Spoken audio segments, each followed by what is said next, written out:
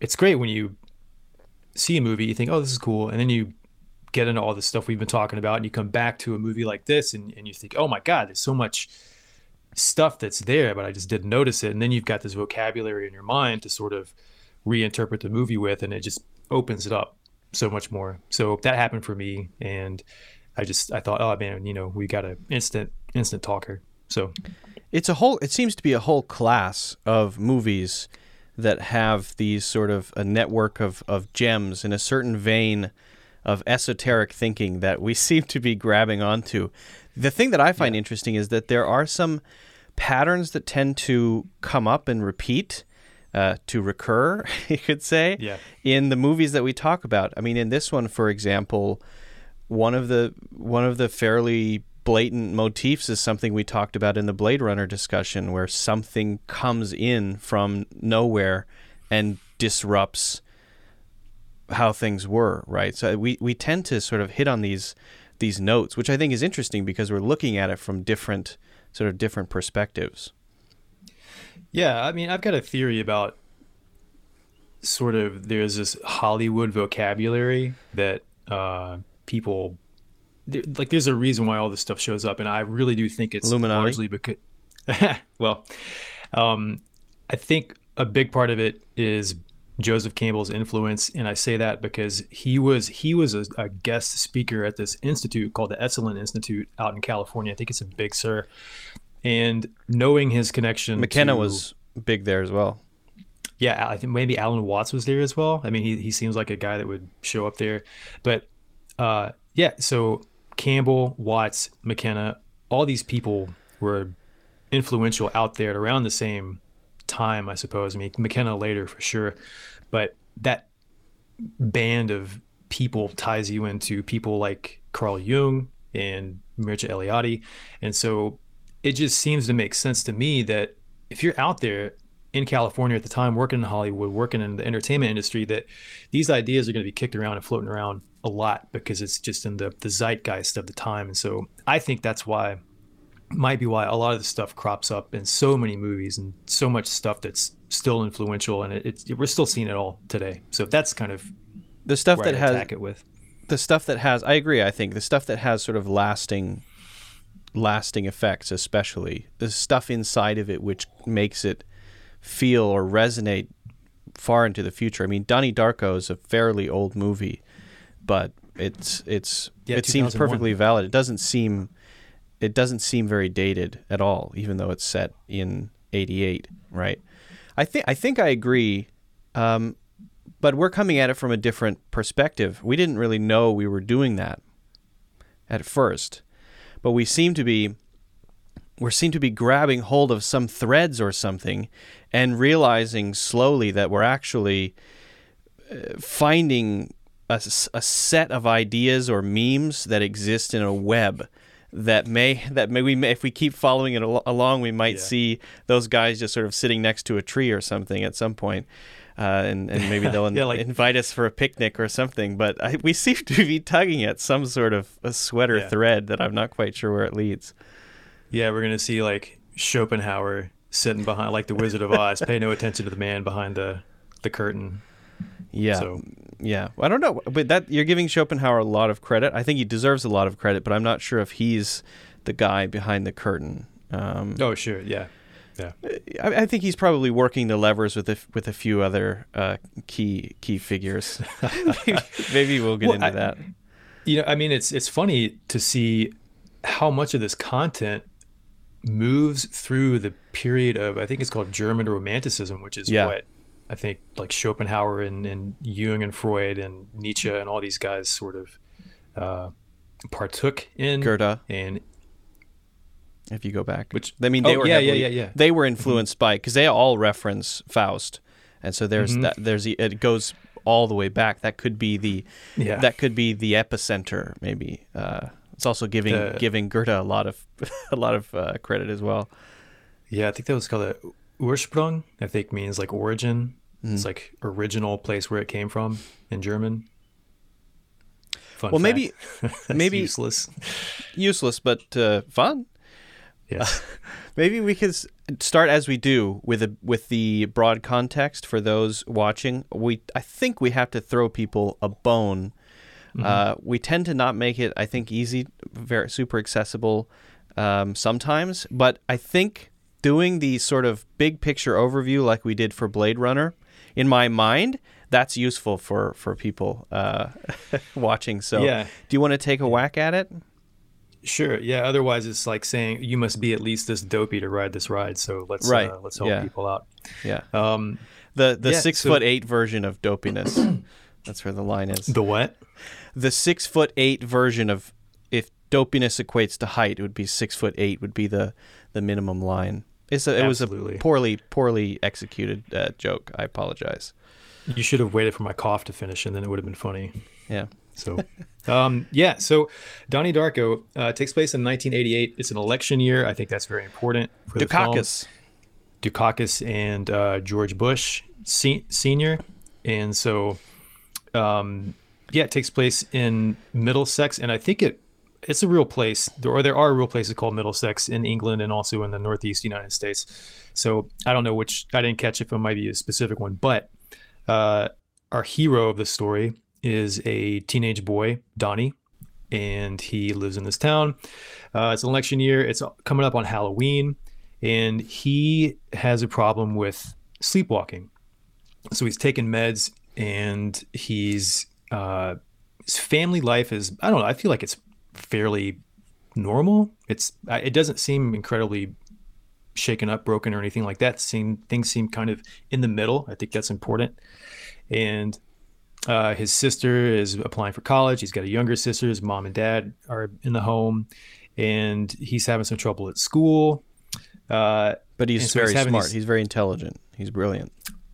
Yeah. His Iowa test scores are intimidating, as his principal says. And so he's a real smart kid, but he's sort of dissatisfied with the world around him. He thinks it's all fake. Like it's people are trying to simplify things, and he has this big brain, and so he's thinking, oh, life is more complex than just divvying things up into two categories.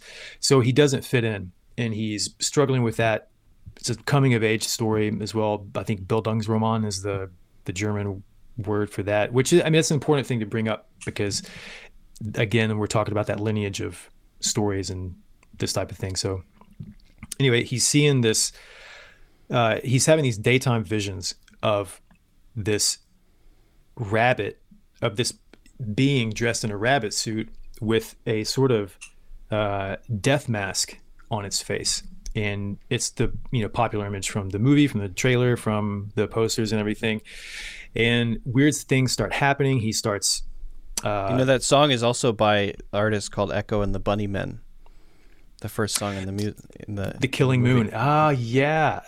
Bunnymen. I looked that song up last night, and it didn't even hit me. Bunnymen. The second you start digging into this movie, you just get all this great self-referential stuff, and it's a treasure trove. So anyway, I think we're going to get into a lot of that. Surprisingly, I mean, when I saw it as I don't know, maybe 10 years ago or so, I thought, oh, this is cool. But then watching it now with more of a vocabulary for this kind of thing, it just, it opens up and opens up. So it's fantastically deep film. Anyway, so Donnie meets a girl. Like I said, it's a coming of age story. So they're kind of figuring each other out, a little bit of romance there. And he's got some enemies in school, typical coming of age story.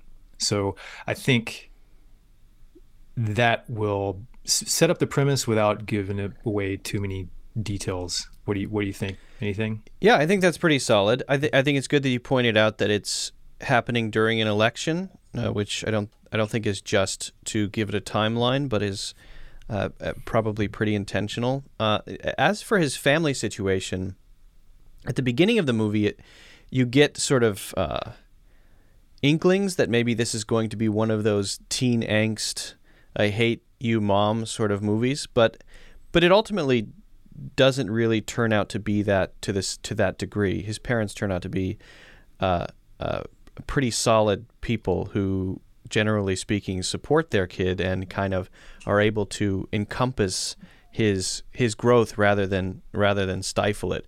I mean, it's not that clear, but that's a direction that I think is also pretty relevant. So I'm sure we'll get into that stuff too. Maybe we could just start with the sleepwalking stuff, and also then the early onset schizophrenia. His counselor or his shrink suggests that he might have the early stages or some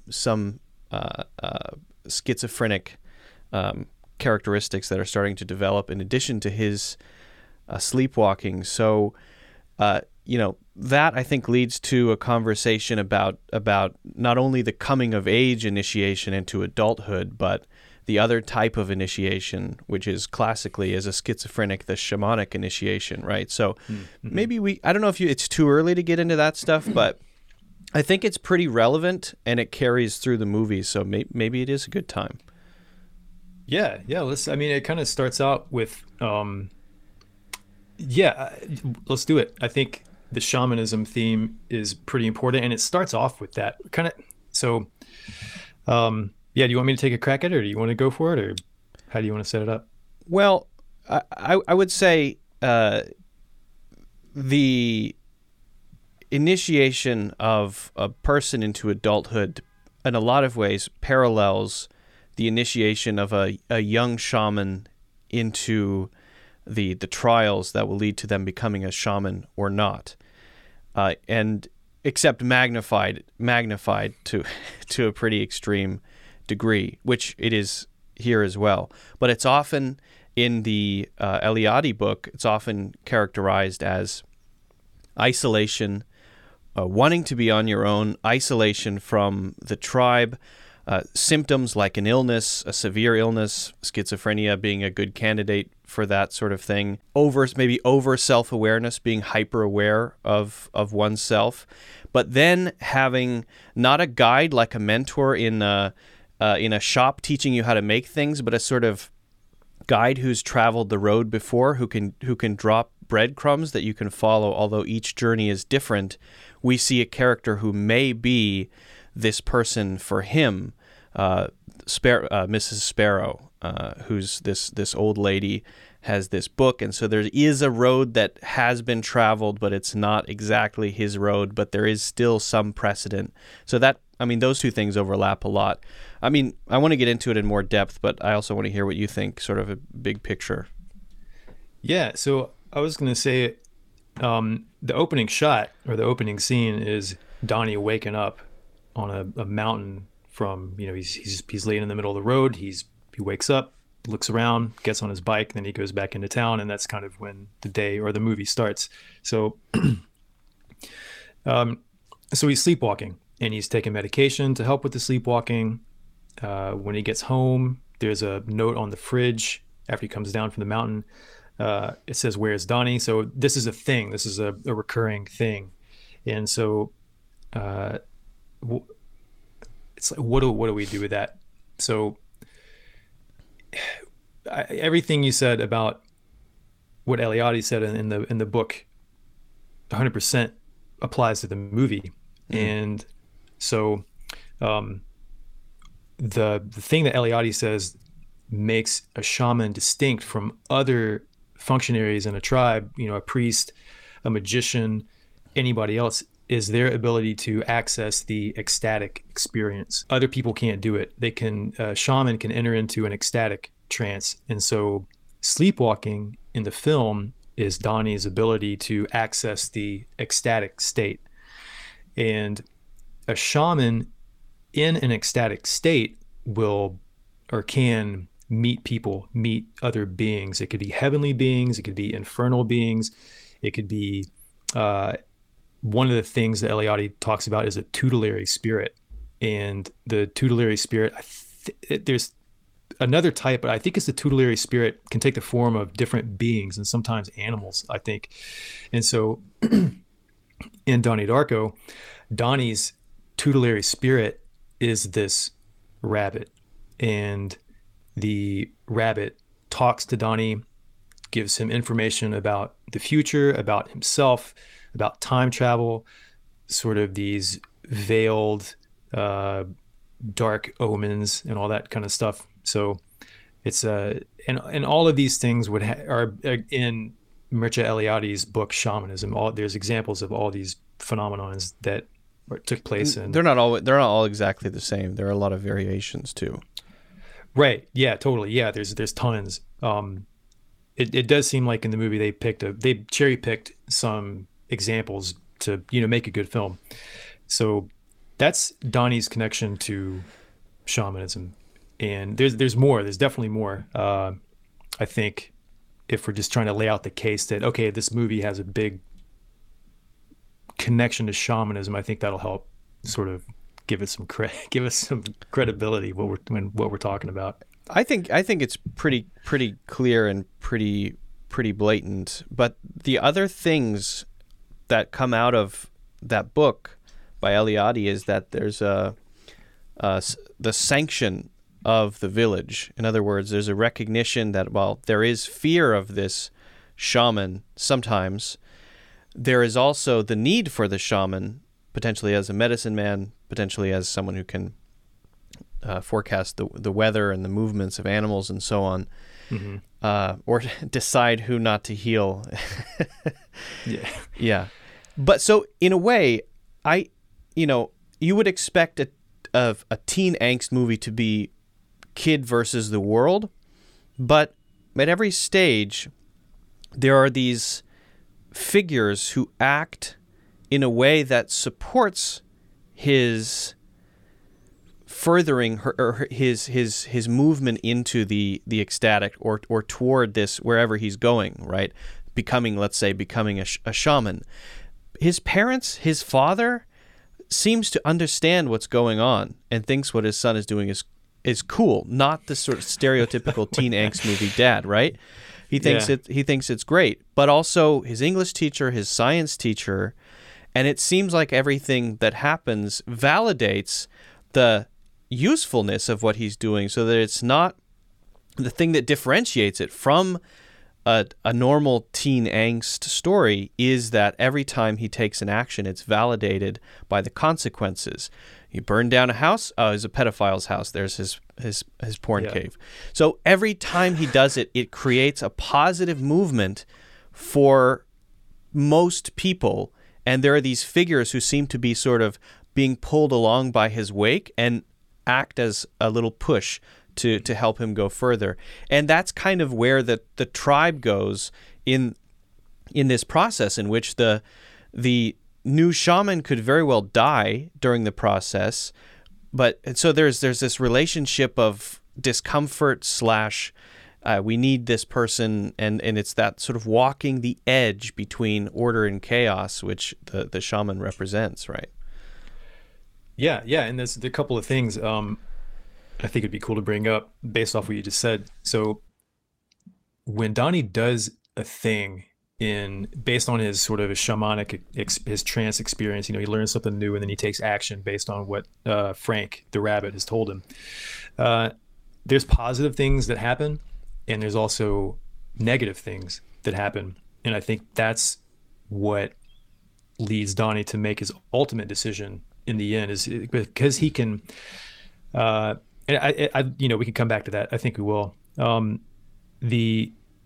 was the last thing he said? What was the last thing he said? The tribe, in a way, providing room for the development of the shaman and order and chaos.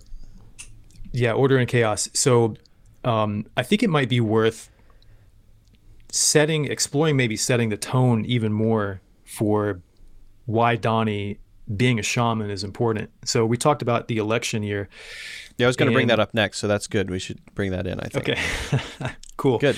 So the election year in the movie, it's 1988, like we said, Dukakis and Bush.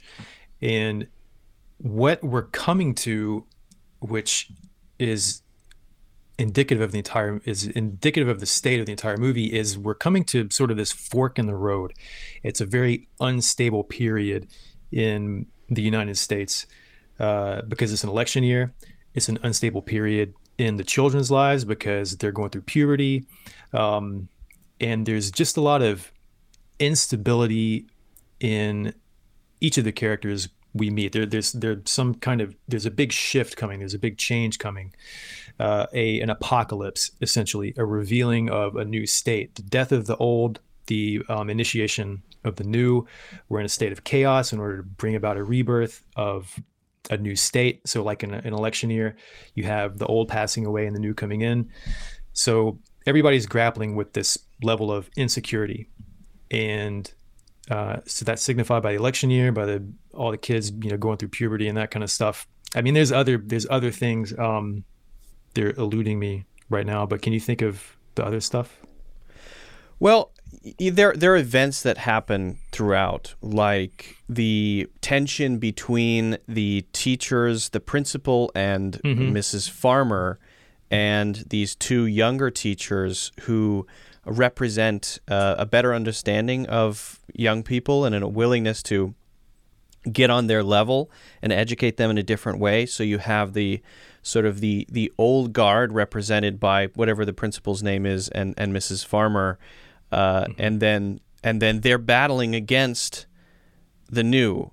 The new doesn't necessarily win in the movie, but they represent these two sides of a status quo and something that's coming, which is going to overturn the status quo. But there's also a sense that I think we'll get into that too, of the status quo holding on so tightly that it's cracking beneath the surface. You can see that in Mrs. Farmer's face. This sort of thing shows the cracks beneath the surface of the old needing to be replaced by the new, which is that same motif that we talked about with Blade Runner. It's this, then a jet engine falls from the sky and makes things, it's a meteor. Yeah, which is like the thunder crack in Ulysses, the James Joyce, which is also another big coming of age story that a lot of movies reference.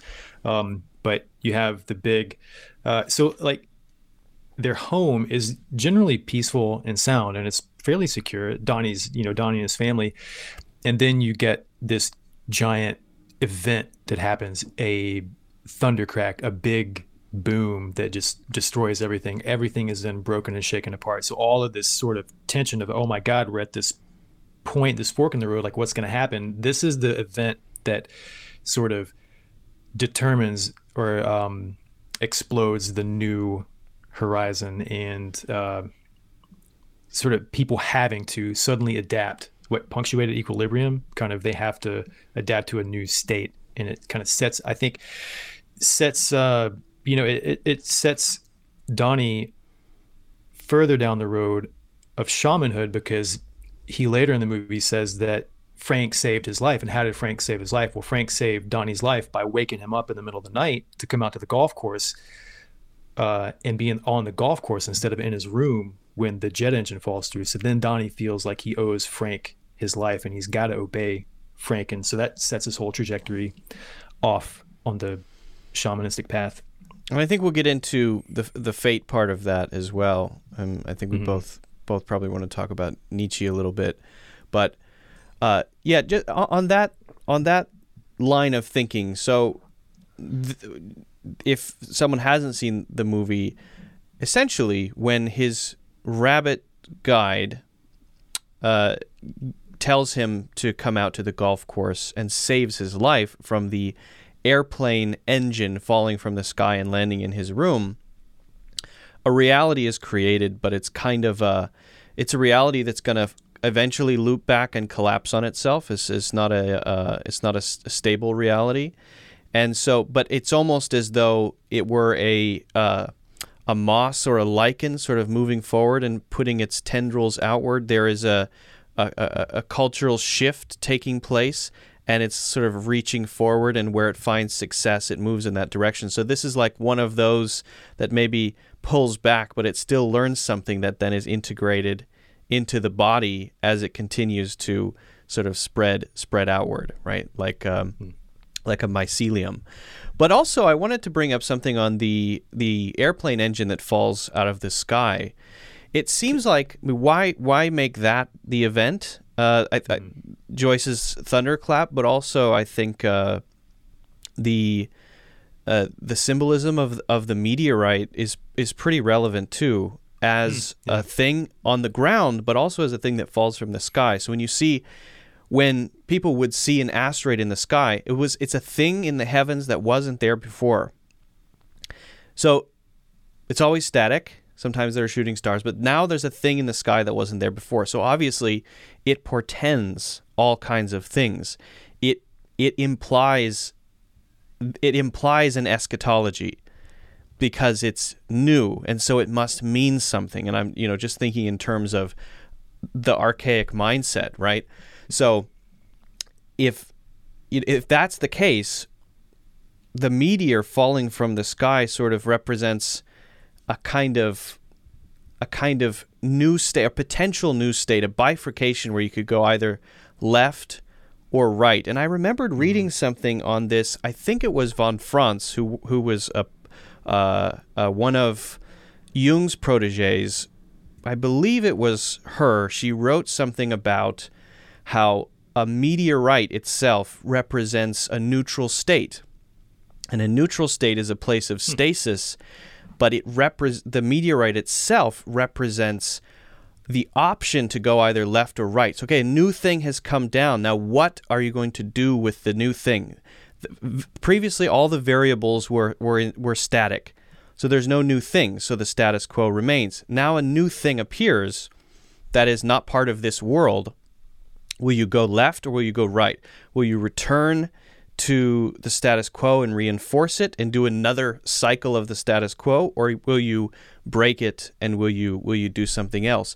And then I think in the same thing, or maybe it was something else, I also remember that the meteor and the bowl that it creates, or the impact crater that it creates, could be representative of the Grail. And in fact, that the Grail was supposed to be a gem that fell from Satan's crown when he fell from heaven and it landed on the earth. So in some stories that I've heard, the stone from Satan's crown, which became the Grail, was not a Grail, but was actually a meteor, which also then represents sort of a new state. So I thought that was very interesting but the stone then became the Grail because of the shape of the impact crater. That might be a stretch. I remember reading that. It might be a stretch. I remember reading it a long time ago, but I do think that's an interesting point to raise, just because, it does represent that choice and a new thing that can be used as fodder for potential change, right? Yeah, no, that's interesting. I totally forgot and missed the jet engine being like a meteorite, because in Patterns and Comparative Religion, Eliade talks a lot about meteorites and the significance that they had for more archaic ancient peoples. Yeah. And yeah, it was a cratophany or a hierophany, which means a phenomenon of power, cratophany or cratophany, and hierophany meaning a phenomenon of the holy. So yeah, it's those events were considered important, holy, spiritual, special, and the places where those objects fell were then venerated. They were then holy themselves. So yeah, for sure, that's a really cool Mecca catch. being one. Mecca being one of those. Yeah, what's the name of the is the Kaaba? Is that what it is? Kaaba, yeah, I think that sounds right. That sounds right. Okay. Yeah, that's a stone that fell from the sky, and it is the center of the circumambulating place of, Another couple of details I wanted to bring up, if you don't mind, were some there's some, again, to set that tone, because it's so cool. It's to set the tone for this change, this sort of epic change that's occurring in the movie. And they're just interesting details, the way that the director, that Richard Kelly, decided to do it. So when Donnie comes down from the mountain back home, that sounds great. Donnie comes down from the mountain. Sounds epic by itself. Yeah. Donnie came down from the mountain and he was looking for a soul to steal. Maybe there's a Charlie Daniels connection in there. Yeah. Right. when he comes home, he gets off his bike and he's walking into the house, and his mom is sitting outside reading Stephen King's It. And have you read It? I've never read the book, no. It's so good. So what happens in It is it's a picture of broadly the plot is a picture of this idyllic Americana image, Norman Rockwell-esque sort of setting, and all the kids in the town know that something's wrong, but the adults are totally oblivious to it. And all of the insidious, sort of nefarious, infernal activity is happening underneath the town. So in the book, you've got this picture of ideal Americana built upon this roiling subconscious where all of this kind of evil stuff is going on. So you've got this very unstable state. All of this sort of white picket fence imagery is built upon this bubbling cauldron of energy that has to get out. So the it's very unconscious unstable of the culture, in a way. Exactly. Yeah. And so that's it. And later, when at nighttime, when we cut from Donnie's room to the parents' room, after Donnie calls his mom a bitch, we see the dad reading Tommyknockers and Stephen King's Tommyknockers. So Tommyknockers, part of that book, I haven't read it. I just looked up a synopsis, but I found this in the explanation. Part of what that is about is you get this something comes out of the sky. I think it's a UFO and lands in this town. Somebody discovers it, and it sort of unlocks a Pandora's box where people get really smart and they start making all these crazy inventions it's sort of like the alien mind is attaching to the townspeople, and it's giving them these powers to dream up these inventions and this kind of stuff. But in the blurb it says they're given these incredible powers to dream up inventions, but they are not or don't consider the philosophical or ethical implications of what they've invented. So again, all this stuff pointing back to this instability in specifically, I think, middle class North America or middle class USA. And the other thing was on Donnie's ceiling. There's a shot, I think, when he's getting up after he calls his mom a bitch to follow Frank out to the golf course, right before the jet engine crashes into his room. There's a shot where you see his ceiling, and from Donnie's perspective, when he's laying down, you see the American flag and it's upside down, and that is symbolic of the United States being in a state of distress. So if you're out at sea or something like that, when you fly your flag, if you put it upside down, that means you need help. You're in distress. And also the poster that's right next to it is a Led Zeppelin. I think it's a Led Zeppelin poster, and it's a painting of Icarus, which is a story of somebody who flew too close to the sun, and they fell into the ocean and died. Should have used Gorilla Glue. Yeah, right. Yeah. And it's also called Swan Song. So anyway, we know what a swan song is, and all this stuff is just beautifully indicated subtly, and it's setting up this fantastic state of, oh my God, instability. What's happening next? We're going to have this fork in the road, thunderclap, yada, yada, yada. So an end of the world language. So I do hope we can also eventually get into the language of eschatology as well, because that, I don't think that sounds cool in the movie, but I think it's also really relevant to talk about.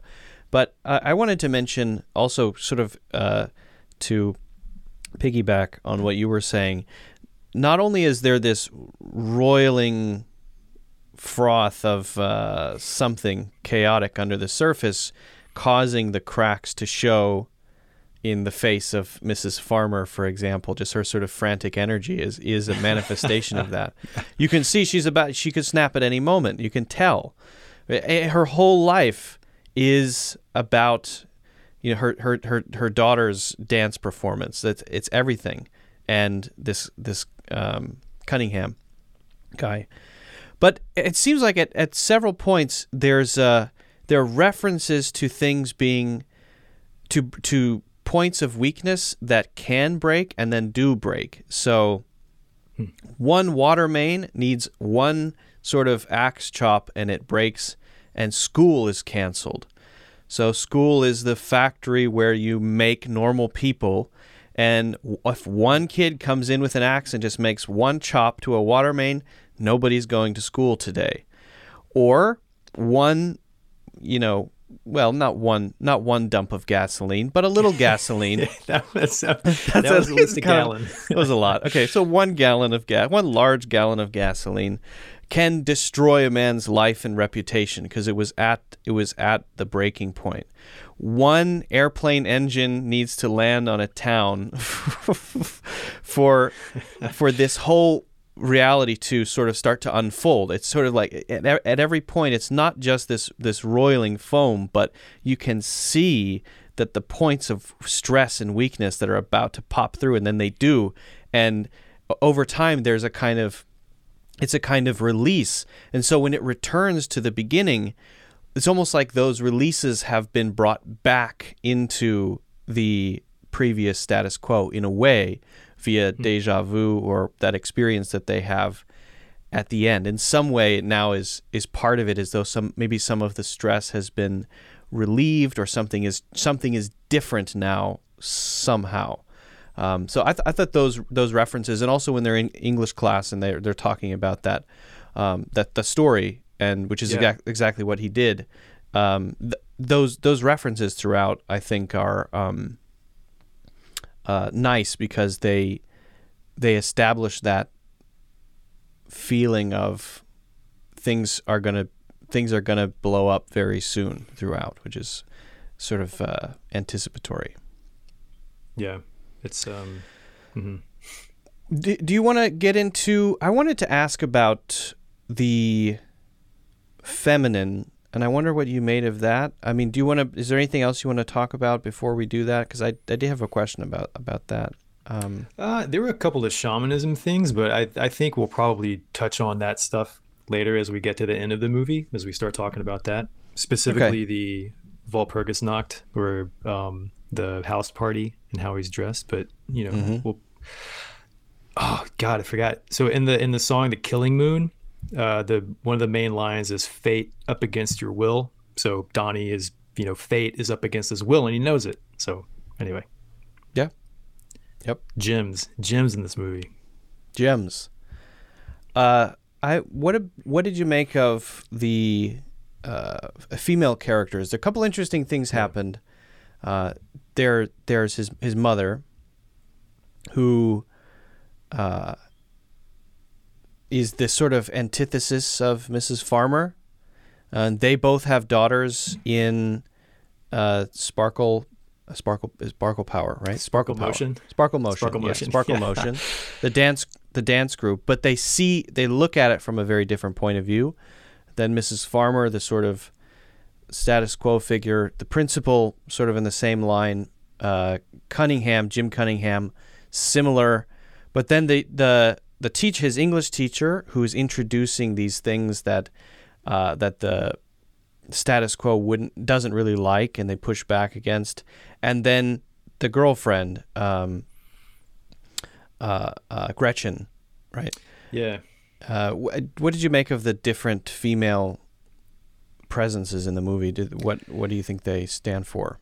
Yeah, the female characters play a very prominent role. I mean, and how to categorize and sort of roll that out. So I don't know. Maybe Roberta Sparrow is supposed to be kind of a foil to Mrs. Farmer, because I mean, they're both older women, but one is way more in the vein of Donnie's mom and the English teacher. And then I don't know, did Miss Farmer really have a companion kooky kind of person in the film? You mean a male version of her? Well, it's okay.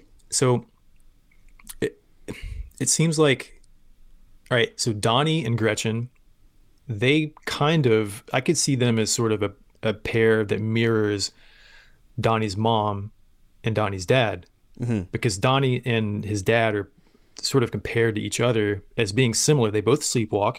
They both read books at night. They both have these some connection to a premonition of death, because the dad at one point in the film remembers somebody from high school that had said he felt doomed, and he has a car accident and dies. And he says, I could say the same thing about Donnie. So there's that similarity. I don't know. Gretchen just seems like somebody with their head on straight, kind of like Donnie's mom. And then you could compare Donnie's parents to the English teacher and Dr. Monotov, because they're together, they're a couple, and they're both level-headed, even-keeled, measured people. And yeah. And then you've got, I don't know. That's as far as I think loss of words. Yeah, I think that works. I mean, Mrs. Farmer's, I think, pretty clearly, to me, the antithesis of the foil. Yeah, the foil for, well, yeah, you said Mrs. Sparrow. I suppose I could see that. I saw Mrs. Sparrow, Roberta Sparrow, the old woman, as the prior the shamanka of the story, meaning that, because that's how it goes, right? There was a shaman, and they teach you some things, but everybody's path is unique, and she doesn't really give him any guidance. She wrote a book. He's getting some insights and some breadcrumbs from that, but she's not sitting him down saying, all right, now let me teach you about how this time travel stuff works, because she's off on her own journey, and she's only there as a sort of a dirt trail to travel rather than a paved road. So if she represents a foil to Mrs. Farmer, I mean, maybe. I wonder if there's some anima stuff going on with Gretchen. I mean, we'll probably get into why Gretchen is named Gretchen with the Faust stuff, so maybe you want to say something about that. But his English teacher, seems to be an important, to me, anima sort of character, because why does he stay in the classroom after school with the teacher before she leaves, when they have the cellar door conversation? It's not quite an Eros thing. It's not a sexual sort of thing where he's in love with his teacher, which is what you would typically get in this sort of high school angst movie, I think. But it's not that. It's sort of like she represents a complement to something that he wants to develop, that's in himself, that he needs to continue to explore, to sort of realize, in the same way that when he goes up to, I can't remember the girl's name, and she's obsessed with him, and he holds her face and says, it will be better. Sharita. She, the English teacher, is maybe that in a way to him, to represent that there's, more, something else out there, and but does so as a female complement or a feminine complement, so more like an anima character. That I don't know. It's not very fleshed out, and it might be a stretch, but I think that's the kind of relationship they have. Yeah, I think that's totally legit. That, I mean, I could imagine, like, when I'm watching these movies, I don't know if you do this, but I'm thinking, God, when they were sitting down writing this movie, and the director was blocking out all the shots, and they're all working this stuff out together, they're thinking about these things, the relationships between characters. And I was talking to somebody about this kind of phenomenon in movies where all this stuff is connected, and they just hadn't thought about it, and they thought, no, they just sit down and write the movie. And it's like, no, they don't. They think about this stuff a lot, and every single word matters, and it's there for a reason. So, it's easy to forget that. That's a good point to bring up. It's obvious.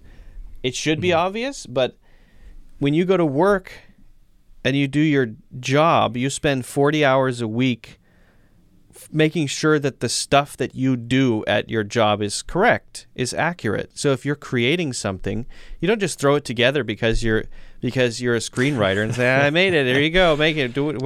Now I'm going to film it. Let's go. Yeah. I mean, you probably spend 8 months to a year just working out all the ideas and diagramming, and it's you're right. It's obvious, but it's worth saying, I think.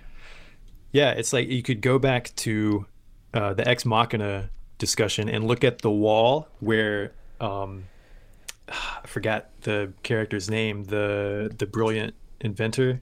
Nathan? What's his name? Uh, yeah, Nathan. He's the Oscar Isaac's character. He's Yeah. got that wall full of post-it You're, notes. that was our last conversation. Oh man, it's been a crazy couple of months, but Yeah, okay. Pass. You get a pass.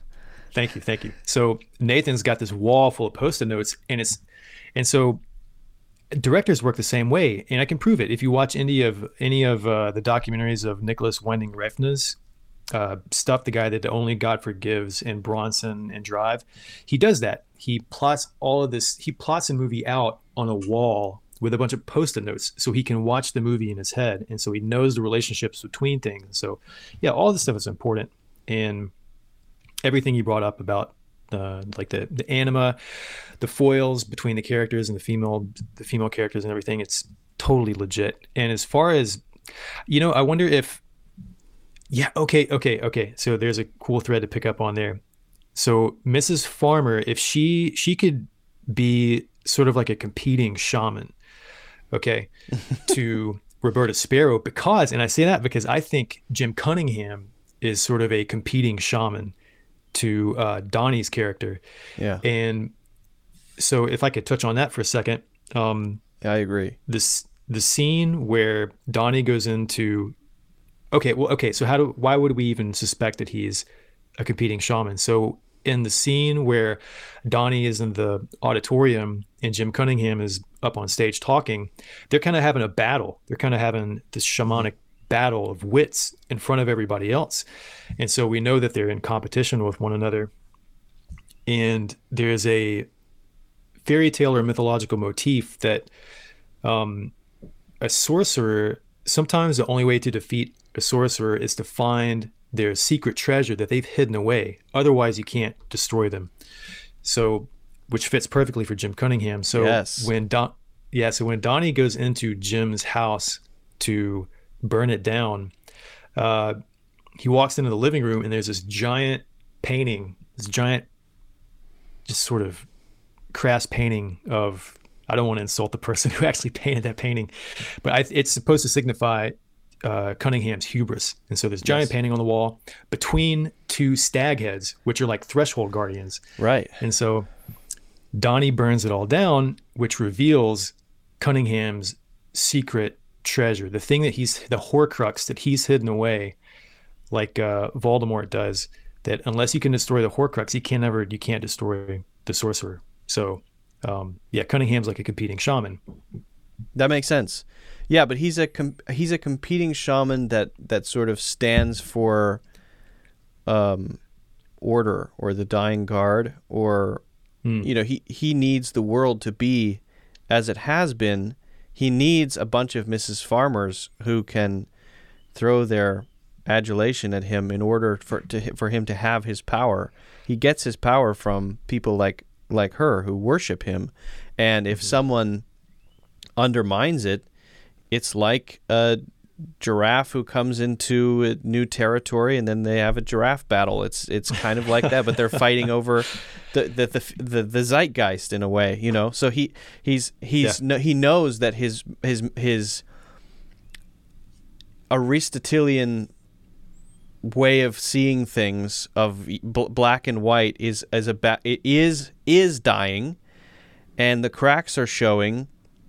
Put things into labels. It's either fear or it's happiness, and then someone comes along and points out that the emperor doesn't have clothes on, and actually nothing is that simple, and you'd have to be an idiot to think that that's the way that the world works. Then you're the snake oil salesman who's been upstaged by a better snake oil salesman in a way, or a shaman who's been out shamaned by better shaman. Bush v. Dukakis. Bush v. Dukakis. Yeah, there you go. I'm not sure if the analogy works if you actually think about Bush and Dukakis, but yeah. Well, I was thinking of like the sort of typical view of Republican versus Democrat, like order versus chaos kind of arrangement. Yeah. Because it was, I think, in the guise of military stuff. So you've got sort of the order of the strict regimen of military. I mean, maybe it's a stretch, but maybe I'm just way off. I don't know. I see both of them as representing order. Maybe that's just my bias. Totally. I think maybe it's just a boring a boring point to bring up. But well, maybe that was. But okay, I guess that's not the thing to do. Is to bring your own bias to it. Is that the intention of the film, to highlight Dukakis as a sort of analogy to Donnie, and Bush as an analogy to Cunningham, maybe. And maybe, was it a re-election year? Because if it was a re-election year, then it works even better, because you've got the established sort of versus the upstart. So I don't remember, but maybe that's I don't remember either. Illusion. One thing I know, because I did a tiny little bit of research, is that Dukakis was accused of having mental problems, and they used his neurotic behavior. Bush used his neurotic behavior to paint him as someone who's mentally unstable, and that is attributed as one of the reasons why he didn't win the election, because people saw him as sort of, oh, is this guy, we don't know what he's going to do next, and that's a pretty good parallel, I think. So it works. Wow, it works. Yeah, well, it kind of works. I don't know. Just of the overlapping similarities. Not to push the point too much, but it seems like there's some fun connections there. Well, it can't be completely coincidental, because it is brought up too often for it to be completely coincidental. Why would you have that on the fridge? Why would you be talking about it so much? Why would it be the thing on the news all the time? Anytime something comes up apparently coincidentally, but repeatedly, tends in a movie to not be an accident, because they could have just put something else there. So why constantly bring up this battle between Dukakis and liberality? Maybe at that time in the 80s, maybe did represent something that we don't understand, because I was born in 1988, so I don't have a real grasp, a good grasp of the political climate at the time. Yeah, I wouldn't have. Did you see the advertisement that I sent you in messages? The Dukakis ad? I did. Yeah, him just riding around in a tank. This man is nuts. He doesn't support war. I support war. I'm George Bush. Yeah. Yeah. Interesting messaging back then that there was buying more weapons and missiles was the strong selling point. Man, I kind of like, ooh. Well, can of worms. Can of worms, indeed. I wanted to bring up one other thing about the women characters, and it does jump ahead a little bit, but I'm sure we can jump back to it, because I want to maybe get into the Gretchen thing, but I know you read Faust in prep for this, so I kind of want to hear what you have to say about. Oh yeah, so good, yeah. I kind of want to hear what you have to say about that, but I wonder if there's something about the absence of two characters, two people who you described as the level-headed ones, when the shit goes down. Right, so his mother leaves town, and his English teacher is fired. So it's as soon as those two sort of protecting angels, they're somehow holding things not in a sort of not in the same way that the status quo figures are, but sort of keeping things at peace or preventing them from actually breaking. As soon as both of them leave, then everything collapses, and it's an interesting collapse. It's supposed to happen, but it only happens once those two female characters leave the scene, and I wonder if that was intentional. I don't know, because the dad, he's off on business, and granted, he's not one of the important female characters. He kind of plays a background role in my mind. Yeah, but I guess Mrs. Farmer is also gone. So yeah, I don't know. I didn't catch that. What did you think? It just reminded me of before a tsunami, the sea shoreline gets sucked backwards, and then there's a tsunami. The water pulls backward. Then you know you have to run because there's about to be a very large wave. Go ahead. Space is created for catastrophe. Yeah. Oh, yeah. That's when you state it that way. Yeah, yeah. Have you ever noticed the eschaton? Like yeah. If you watch a movie and there's some kind of mystery to it, but then when you state it when you state what you're seeing in a specific way, it totally clicks and it makes sense. Like what you just said, the tsunami illustration, yeah, I get it. But then when you say space was created for chaos, then it clicked in. And I don't know if, for people listening, if you watch a movie sometimes and you just verbally state what you're seeing on screen, that can help to click into place what the intent of the writer and the director were trying to get across. It's like if you're just watching it, you see the visuals, you see the symbols, but then you actually have to state it to understand it. Kind of like those games we got, or at least I got in elementary school, where you'd have a string of images that are next to each other, and if you just look at them, they don't really make sense. But then if you say what it is, you see like an eyeball, a heart, and then something else. But then you say, okay, do you know what I'm talking about, Luke? Yeah, is there a name for those things? An eye, and then a picture of a knee, of someone's knee, and then there's maybe just the letter D, and then a female goat. Is that a U, right? Okay, so that would be I need you. Something like that. Something like that. That's the best I could do off the top of my head. But that's great. Yeah, I need you. Then you would read that. Yeah, you get it. But it takes a little while. I believe that you have to really know what you think you know. And I'm reading Wittgenstein's Philosophical Investigations right now. He would say that exactly. You have no idea what you know until you make words. Yes. To say what you know, and only then you still don't know it, but at least you've published something in the world that other people can interact with, and that might change its flavor and then feed back into the system. But you still don't know what you think you know. Yeah, and that seems to connect with stuff that Jung would say about sort of the islands in our minds. Like there's all these islands in our minds, but until we can attach that landmass back to sort of the original landmass, we're unconscious of it. So it's like, it sounds like there's a connection with what Wittgenstein would say, that until you state it, you don't know that you know it.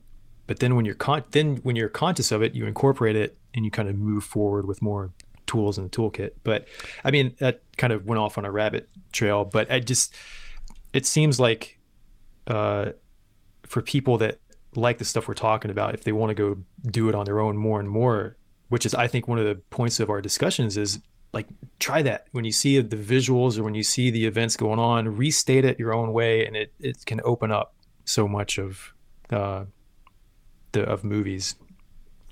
I think it's like crafting something. So you have to make, even if it's very crude. We're not experts really in anything that we're talking about. We just enjoy reading and watching movies. So we're crude craftsmen, but we're trying to make things and sort of let them fly away into the air, and someone else may see that as a germ and get something from that, or we might now understand something a little bit better from each other. It's almost like it's bizarre that we have the bizarre thing is that we have the feeling that we know things when we don't really. The bizarre thing is that there isn't a stable condition of saying, I know what it feels like to want a Coke Zero. What do you mean you know what it feels like? This is going back to Wittgenstein. What do you mean you know what it feels like? When you say, I want a Coke Zero, saying that you want the Coke Zero is wanting the Coke Zero. It's a snapshot of a state or condition which is constantly changing. And when you get the Coke Zero and you drink it, your original thing that made you say that, the condition which has billions of sort of interacting variables, isn't the thing that gets satisfied when you take the sip. It's the future state that has changed, that has now integrated the statement that you formulated in your head to say I want a Coke Zero that you say is satisfied but still isn't. It's crazy. So we're never things seem stable, but they're not stable. Yeah.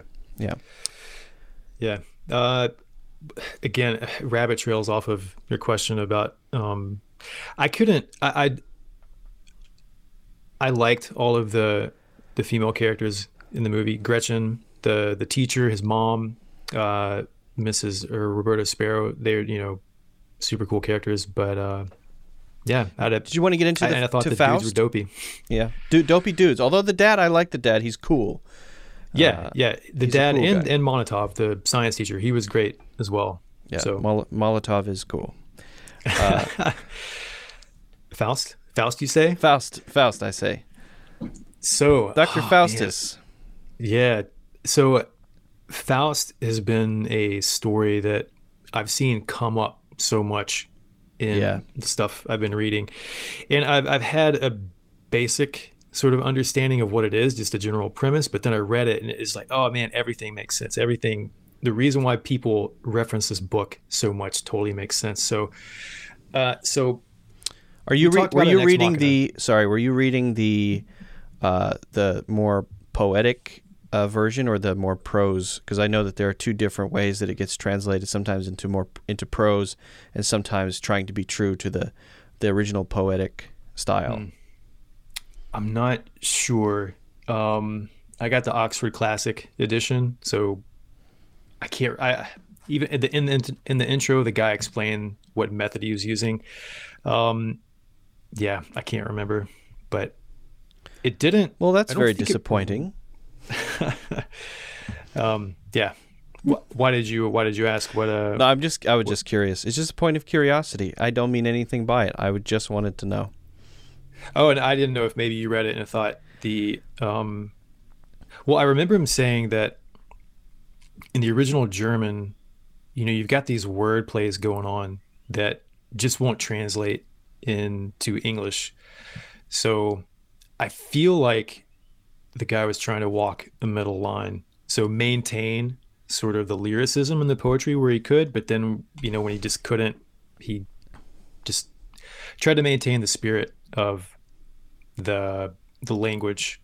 So yeah, the one I have is the one that's supposed to be entirely lyrical and supposed to be very loyal to that. I don't know if it's necessarily better or worse. I have no idea.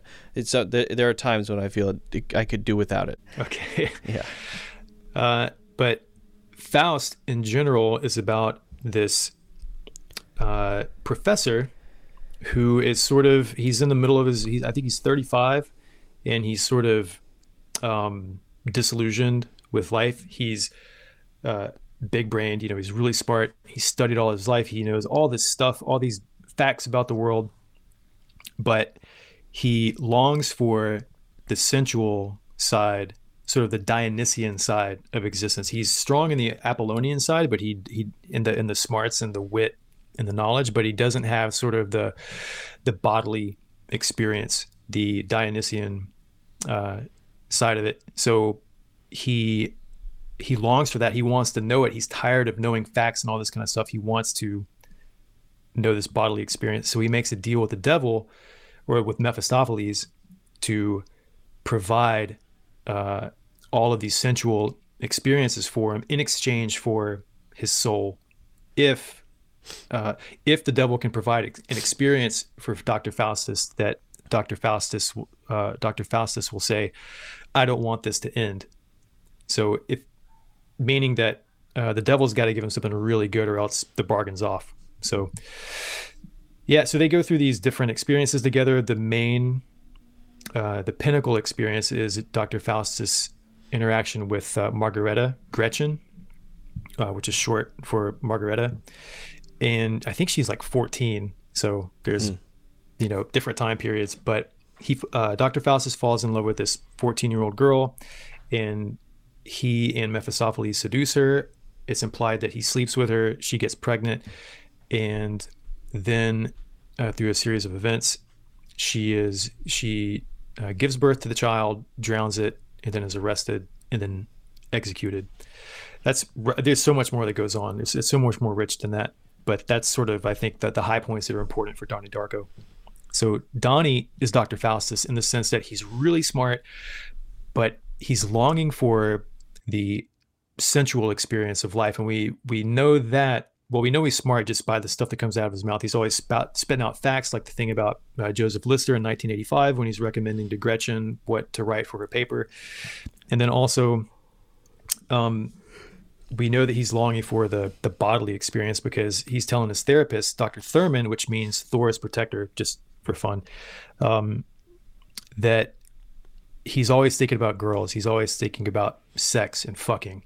So he's missing this sort of physical side of life. And he's also going through puberty. So it's natural.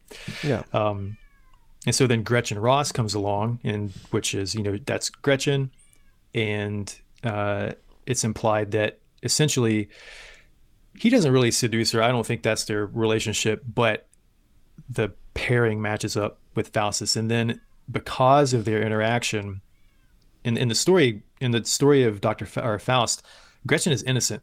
She embodies innocence. She's pure, but because she comes into contact with Faust, she ends up dying. She gets killed for it. Just like in Donnie Darko, Gretchen is innocent. She is just like an innocent bystander who comes into contact with Donnie Darko. And because of their relationship, she ends up dying through no fault of her own, just like Faust. So, and the bunny is obviously Mephistopheles. The bunny is Mephistopheles. Okay. Yeah, I guess I can see that. Sort of the anti-Virgil. Yeah. Yeah. When I was watching the movie, it didn't jump to mind. So, I mean, Faust didn't jump to mind. I know the story, but for whatever reason, even though I knew that you were reading it and I was looking for it, and there's Gretchen, but it didn't click as well for me as the shamanism stuff does. The shamanism, it's very heavy and it's very clear. It's a shamanic story and it's about fate and it's about.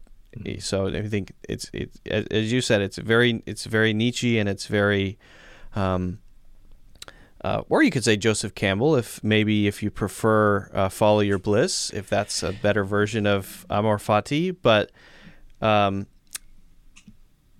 don't know. It just didn't click for whatever reason for me. The Gretchen character, it's too maybe it's just they fly by it too fast. She gets hit by the car, she's dead, but then it resets, and then he's dead. So it just it wasn't satisfying as a Faust analogy for me, but I don't doubt that is an intentional reference, because why would they call her Gretchen? Yeah. Well, and I think it's, so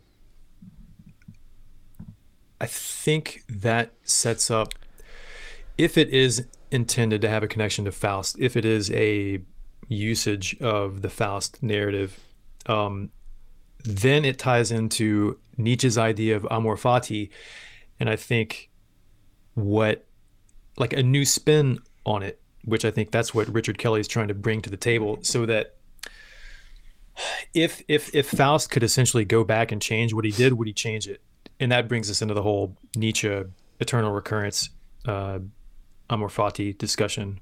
But for those not familiar with the concept of eternal recurrence and Nietzsche's love of fate, do you want to just explain that a little bit, how he thought of it, and then maybe we can tie it back to the movie?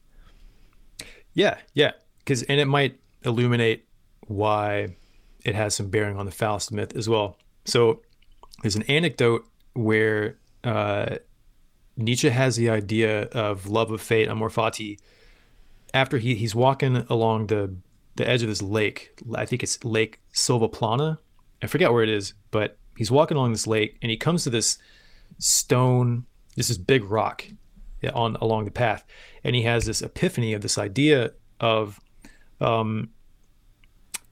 he embodies it in a narrative of, okay, if one day a demon showed up to you and said to you, You have to live your life over and over and over again eternally the way it has been up until this point, disregarding neither the good nor the bad. You have to repeat all of it ad infinitum forever. Would you curse the demon and say, get out of here? Or would you praise that being as an angel, like a harbinger? Oh my God, I can't wait to live this over and over again. And that, brings in all these philosophical implications about, hey, what are you doing with your life? That kind of thing. How can you say anything is good or bad? There's tons that goes with it. But essentially, the human being is given a choice to evaluate what they've been doing with their time. And so Nietzsche's idea was that if you want to be a real overhuman, an Ubermensch, that you'll be able to affirm, you would praise that being as an angel because you would affirm everything that you've been doing or that has happened to you or that you have done as a positive, as you would say yes to it and not no. And a yay sayer. Yeah, exactly. Yeah, a yay sayer. Yeah. And so that sets up the love of fate. And so in the movie, the demon that shows up to Donnie is the rabbit, which is also Mephistopheles, which is also a tutelary spirit in shamanism. And and so then later in the movie, Donnie gets that opportunity to essentially go back in time and act upon that. Instead of in like Nietzsche's world where you don't have a choice or whether or not you're going to do stuff over and over again, Donnie's given a choice. And I think that's where the break with eternal recurrence is. That's sort of Richard Kelly's contribution, his break out of the mold to put a different spin on it. I agree with you, but I see it slightly differently. So Nietzsche's take on it is really just it's a thought experiment. He probably did see the universe as deterministic at the time. So that probably played into it, but in Zarathustra, it's more of a way of expressing a rejoicing of the present in his own spin on that, being a yay-sayer, and not evaluating and labeling each thing that arises and goes away. There are similarities to Nietzsche and Buddhism, but there are also a lot of differences. I think there's more of a Hindu aspect to the Donnie Darko version when he talks about the bubble that comes out of his chest being God's channel, right?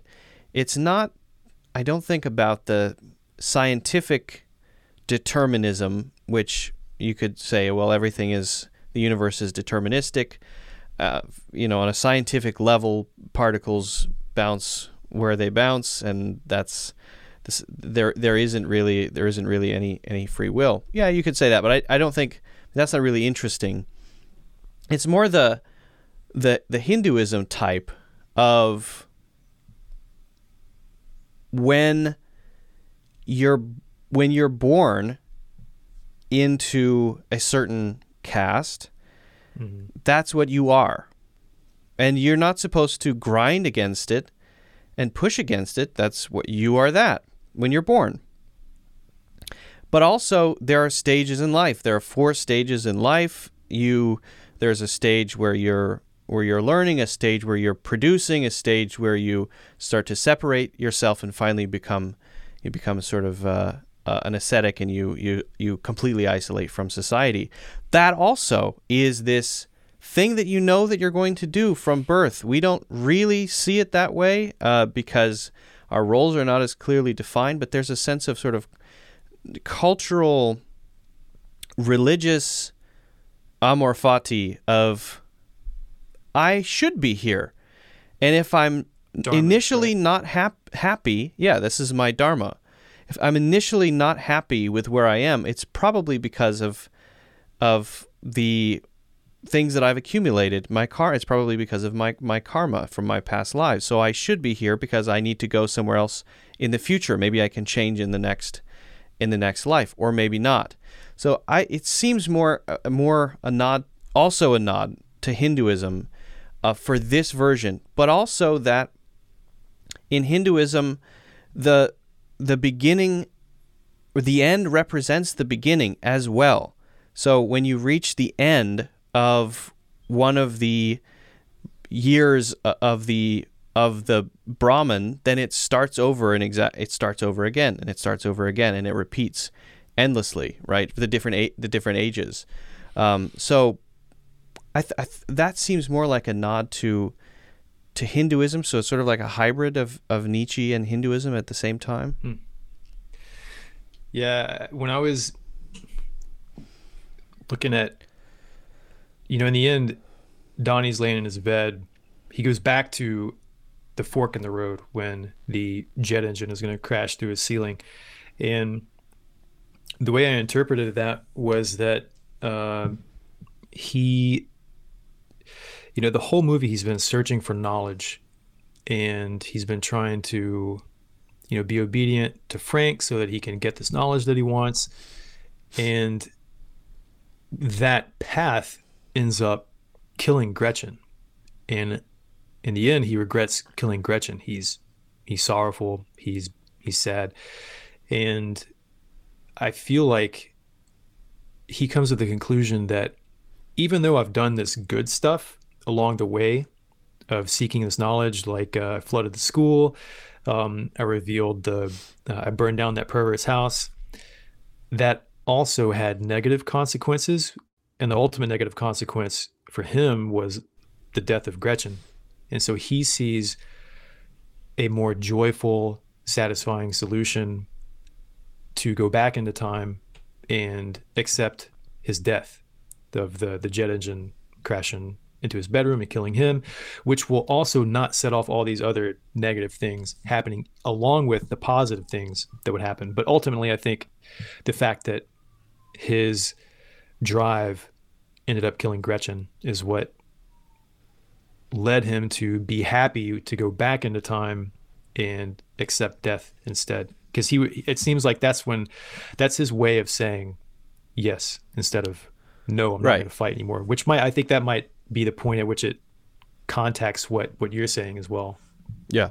Well, yeah, and I think Zarathustra also does that standing on top of a mountain, right? Separate from everybody else. So he goes through his not shamanic journey, but he becomes who he is, and then realizes he cannot even communicate with the rabble anymore. He has to separate himself and go to the top of the mountain. So I think there's that too. And his yay saying ties back to what he says in the film when he's speaking to the therapist about what the old woman told him or whispered to him, which is that everyone dies alone. He does die alone, laughing hysterically. Yeah. Yeah. So he's content, and he breathes that sigh of relief when we see him. He's laughing, and then he lays down. He turns over and he goes, and then the jet engine crashes through his room. So he seems at peace and content. Yeah, yeah. Although when it crashes through his room, it doesn't really hit him. His bed, it kind of goes in the middle. It's hard to tell. It wasn't very satisfying. I wanted it to be like a clean slice or something. Yeah, I want to see a big explosion of guts and. Yes, that would have been good. But if that's symbolic for just the coming of age, then that's an ego death. Or maybe there's that aspect of angst when you realize that you're the weird kid in school because you're smarter than everyone else, and you're from a small town, and nobody thinks like you do, and you thought that you were supposed to try to be like them and fit in and adjust yourself to this status quo, but then you realize through this difficulty that there's a wider world, and you are about to actually blossom. You haven't even started yet. This represents one ego death is a brand new beginning, is the start of something completely new. So the whole movie could just be that. Yeah, an ego death. Yeah, ego death. I mean, they actually do say the ego mirror thing, and one of Jim Cunningham's acolytes says something about looking in the mirror and seeing my ego fear something. You're looking back and seeing fear. Yeah. Yeah. It is. I mean, I think it's partially an ego death, but speaking of the Cunningham thing, just his way of looking at the world, which he sort of bristles against, the sort of categories and labels. Did you have anything on that?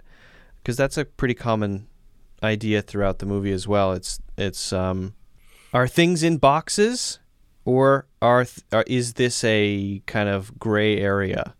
And the scene in front of the chalkboard when he confronts Mrs. Farmer, then later confronts Jim Cunningham, right? Jim Cunningham? Yeah, Cunningham and Farmer, yeah. Cunningham and Farmer. He confronts both of them about the same thing.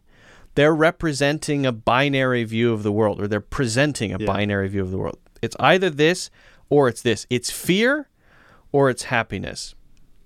He's pushing against this, and I think that's something that represent two important parts of the film for me. I wonder if you wanted to bring up anything on that.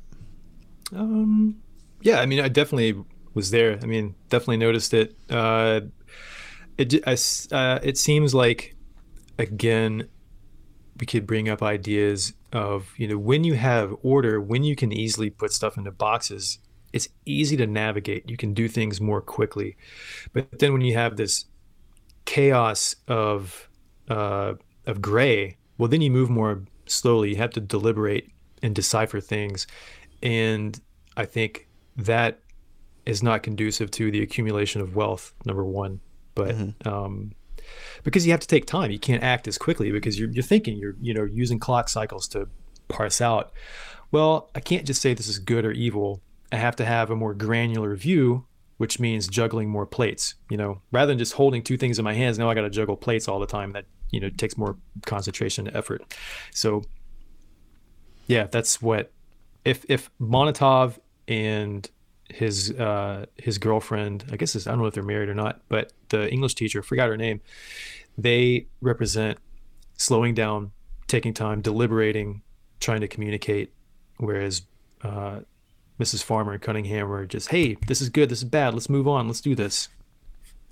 Her name is Ms. Pomeroy, I think. Pomeroy, I think okay. That's her name. Yeah, I wrote it down unless I wrote down the wrong name. But I have the probably negative characteristic of biasing what I talk about in terms of what I've been reading. I've been talking about the philosophical investigations stuff, but could be worse. It could be worse. This brought up something, the labels thing. There's a way of looking at the world which is Aristotelian, and that is put it in a box. Put it in a label it. It's good, it's bad. It's evil, it's schizophrenia. You're a disease, that's what you have. It's happiness, it's fear. Let's put it in a box. That's a way, as you said, of representing the world. I finished it, listening to a series of lectures by James Hillman on the psychology of alchemy. And it's really insightful the way that he talks about it, because it sort of provides, it's not like alchemy is psychology, it's that the language of alchemy provides a linguistic framework for psychology to rest on that better captures the phenomenon itself. So if you look at things from the Freudian sense, okay, you have pretty clear labels for things That's the shadow, or that's the Freudian Jungian, let's say, early Jungian, let's say. Okay, so that's the shadow, that's the id, and these are these little things, these categories. But those are not what those things are. Freud and Jung were trying to build a linguistic framework for explaining something, a phenomenon that they saw as common, and you couldn't blame them for that. But the reason that Jung got so fascinated by alchemy later was not that it's not just curiosity. He realized that alchemy was actually a better linguistic framework on which to sit the phenomenon of the human unconscious. That instead of it being a trauma or something like that, then you could use the alchemical yellowing as a phase which is tinted this way or that way and is part of a process moving in the direction of the rubedo, moving in that direction away from the albedo, right? So moving in a certain direction and with tints of things. And these processes of thinking of things as on a burner in certain places, and there being different burners for different things. So it's kind of ridiculous on the face of it, but then it does actually capture it better because it represents gradients. It's all about gradients and movements toward and away from things rather than being these boxes. So bringing it back to the movie, that's what I made that in my mind. I made that connection, sort of like. Everyone's talking about, especially Cunningham and Mrs. Farmer, they're talking about things, they're trying to label everything. And he's realizing that doesn't explain the world because he's learned all the labels and he's not satisfied by it. So when something comes along, a language of, I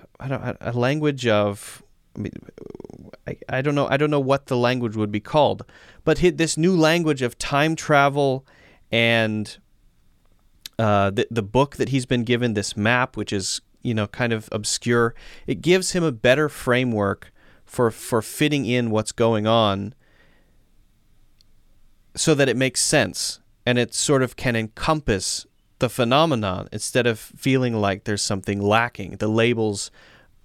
The boxes are breaking at the seams because they can't capture the phenomenon.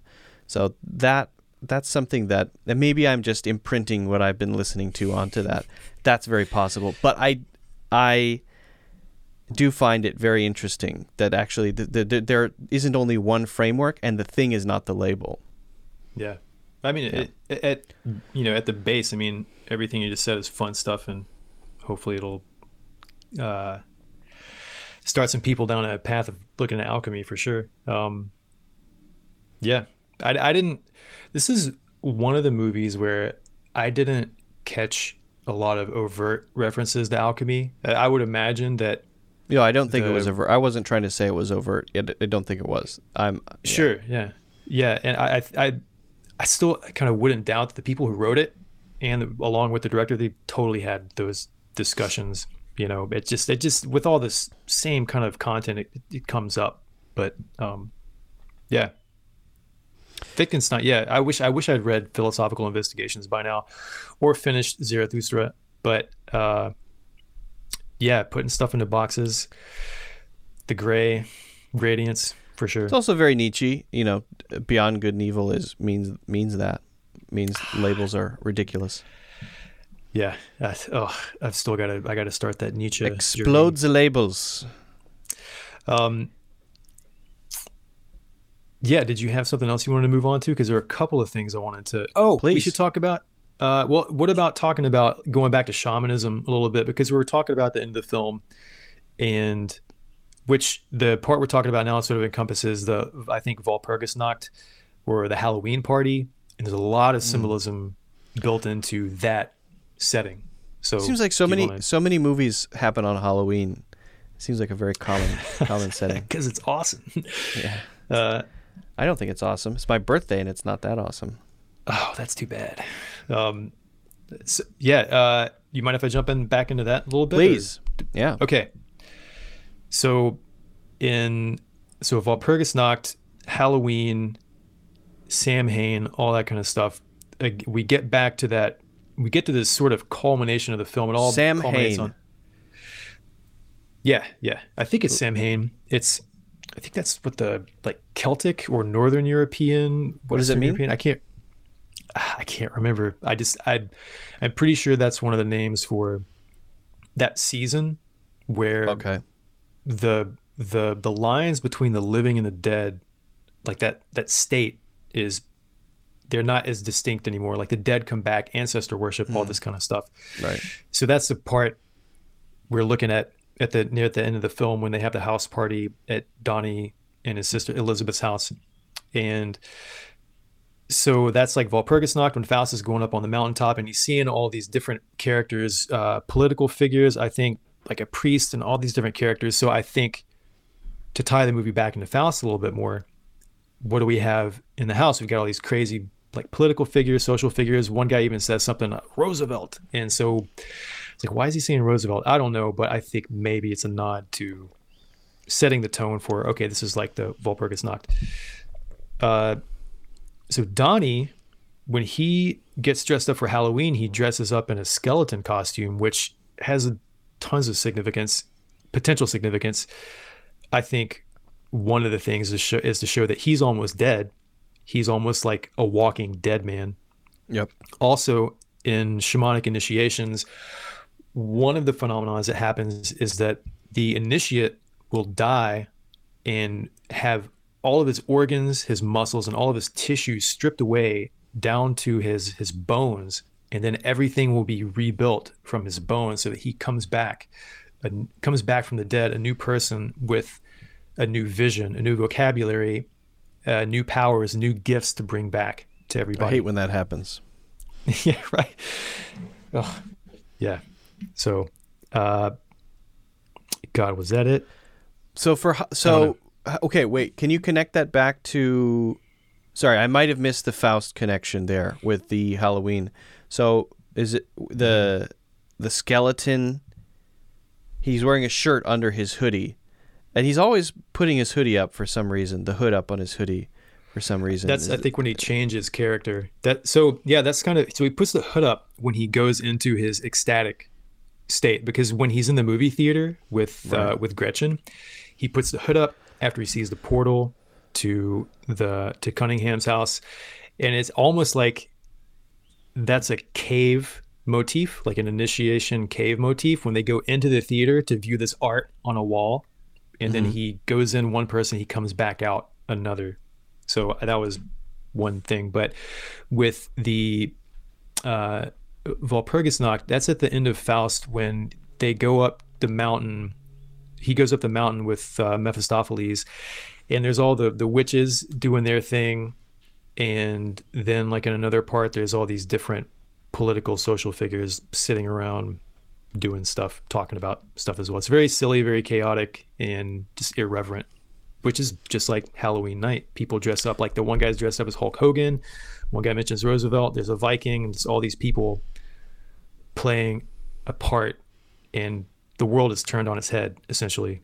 I think Hulk Hogan is in Faust Part 2. There are a lot of zany characters in that one. I think he's in Faust Part 2, if I remember correctly. Yeah, I think he's drinking wine with Helen or something. Yeah. Helen of Troy. Is there any relevance to the fact that he gets laid for the first time, presumably the first time? Is that relevant on that night? The day before, the night of his death, essentially. Well, hers and his.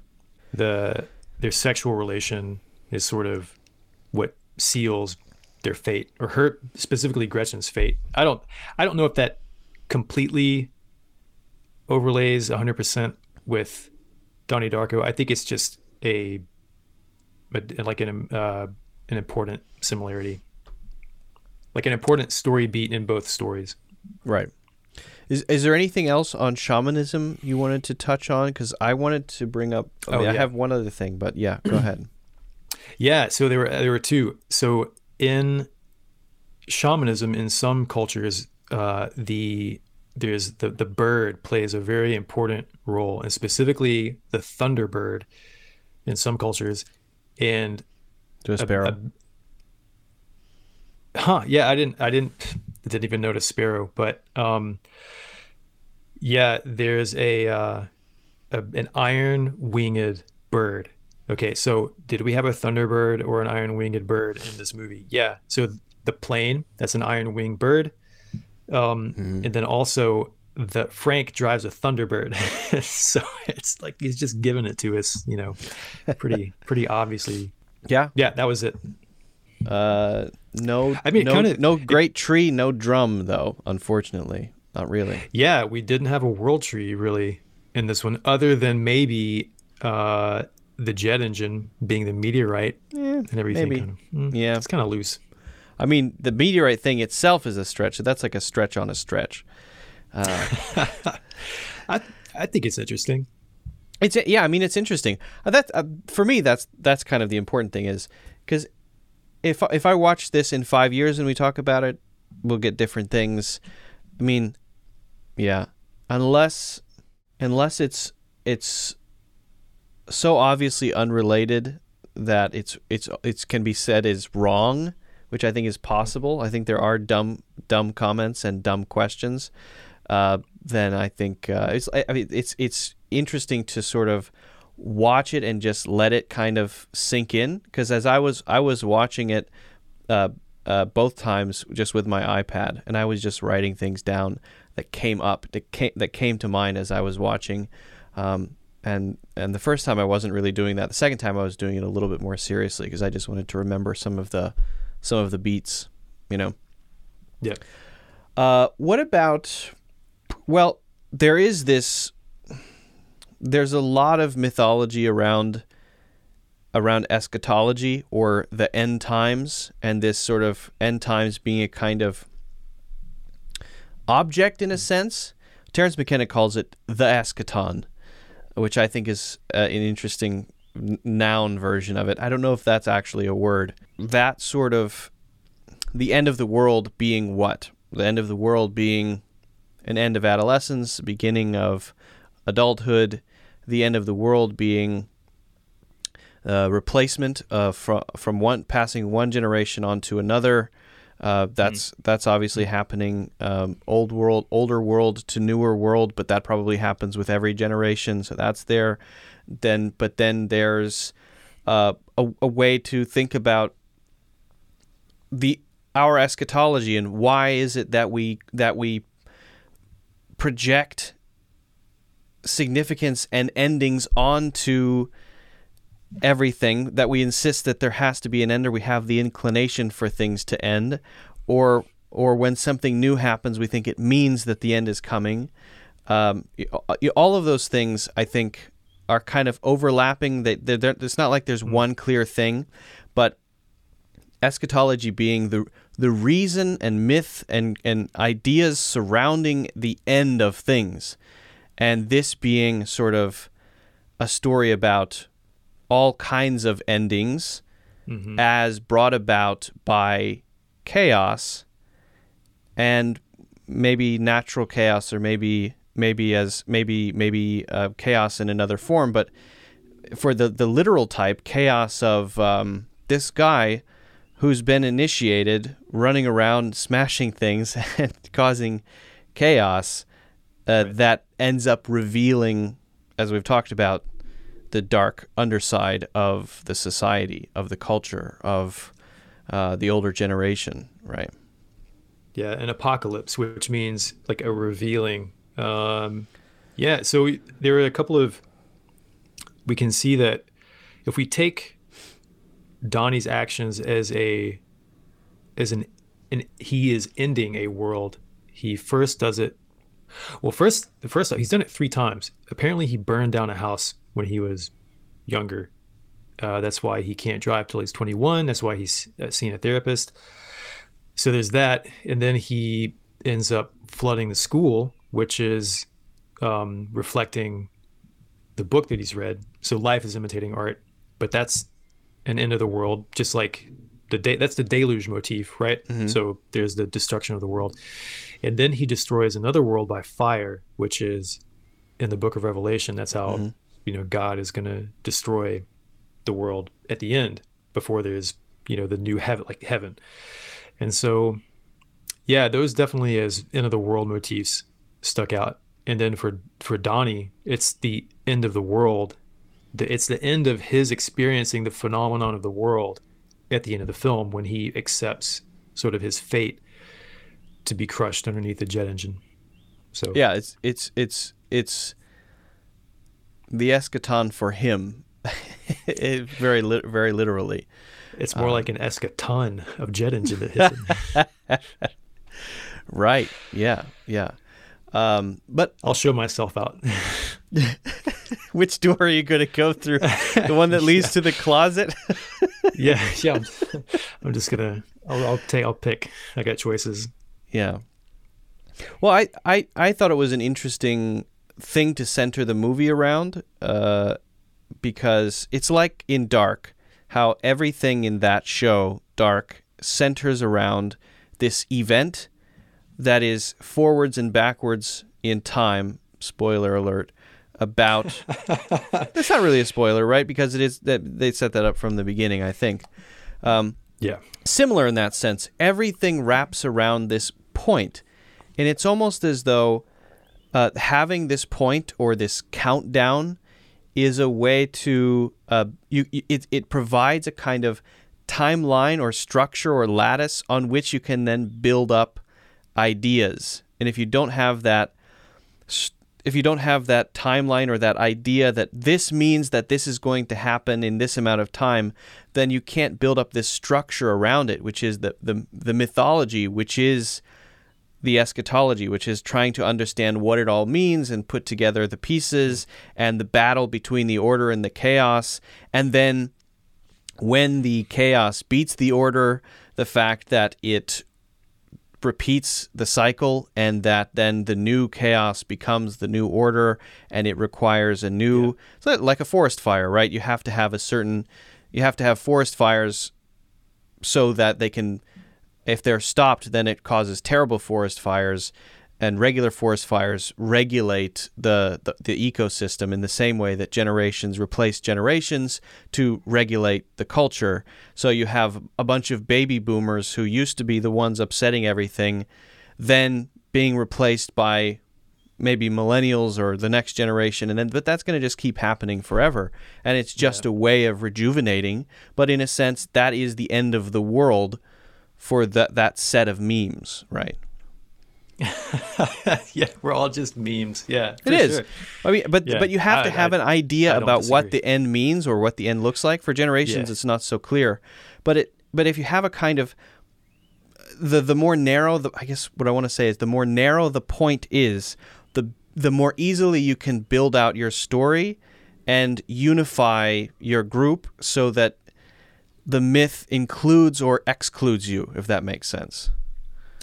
Yeah, well, and the idea of inclusion and exclusion being that Aristotelian logic, which gives you, I think, a rapid way to build structure versus the non-Aristotelian, so Aristotelian is the logic that says A cannot equal not A. So an apple cannot equal a pear. But then if you look at Eastern philosophy, it's like, yeah, they're both the same thing. Like myself and a rock, we're the same thing. Yeah. So you get that more the gray. But that's not Zhuangzi, I am a butterfly. Say what?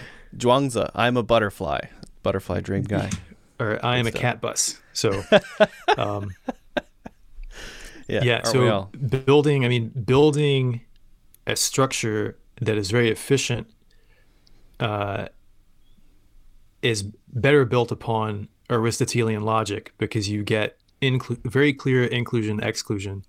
Whereas if you want, but that gets brittle and it breaks down once it reaches a certain point. I think like once that system demands more energy than is available to maintain it, then it breaks down. Then you go back into chaos, which is where you get the gray, which is where you get revolution, which is where you get creative thought, art, all that kind of stuff that provokes people to think in different ways. So, and they both create each other, right? So yeah, but now it's too complicated to happen as overtly as Andy Warhol painting a soup can. Now it has to happen in crypto land, and it's Say it's what? it's NFTs versus I don't know. There's something. It's almost like we had to NFTs move versus the world. we had to move to a different landscape in order to fight the war, because there's too much information for it to be contained in the world, the physical world, if that makes sense.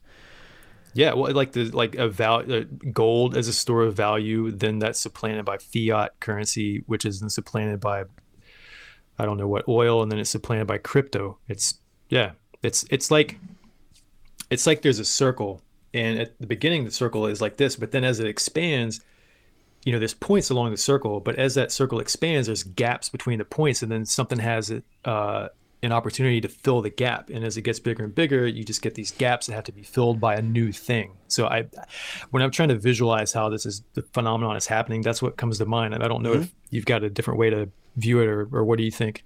Well, it is it all tracks in a very evolutionary way. The way that species evolve, the way that cultures evolve, the way that languages evolve, the way that money systems evolve, the way that culture between generations evolves, even within one generation, it all follows a very similar pattern. And so in that sense, I can see a kind of shape of, you can kind of see where it's going, because it's the same story happening in different domains. And it just happens to be that in this part of a story that we happen to be in, it was like we crossed a threshold where the information density required to create the next iteration, to fill the gap, couldn't sit on the substrate of TV, banks, a job, a career that you have for a life, the thing that people who are now maybe in their 50s, and that stuff that world can't contain what had to happen, because now it's too connected. So it had to sort of move online, and so now it's all going to be there. But then in the future, maybe that will be supplanted. Who knows? Which is basically, to tie that back into Donnie Darko, the phenomenon that we just talked about, which is occurring now, is take that situation and put it on 1988, and you can get an idea of maybe the emotions that everybody in Donnie Darko was feeling. It's like, this is a new world. All this stuff is happening. There's the old structure we want, that's comfortable for the people that have sort of made a benefit off of it. But then the new people coming up, they need something new because the world has changed, and so they have to rewrite their myths. And so that's where Donnie finds dissatisfaction. He's dissatisfied with the myth that he's been given from the generation before him, and he's trying to and so is Miss Pomeroy. She feels the same way. She's saying, I can't, it's hard to reach these kids now, we're losing them. You need something more subtle and creative to empower them to build something based off the reality that they are inheriting from the generation before. But for that previous generation, that was perfectly acceptable. That was a perfectly suitable way of doing things. The model has broken down, but because the previous generation holds the reins and controls the levers, then they think that that's how it is, because they are not looking at the whole tapestry and aren't seeing maybe. But then when the next generation is in that same position, it probably won't be different. It's sort of like the eternal recurrence of Gen Z or something like that. There you go. I wonder, just connected to that, if there's something communicated about generationally about control, or I don't know if control is the right word, but maybe if I just say the two things. So if Cunningham, the pedophile, and Mrs. Farmer, the turbo mom lady, if they sort of represent, I think that they stand on a similar sort of stage. When he's accused, she assumes that it's a false accusation and that he's been smeared because he represents to her the king of their generation. He's the pinnacle, he's the height. And to think that he might be, that his throne could crumble and be replaced, that disrupts her world. But I wonder if there's also then a connection between the way that they behave toward children, that he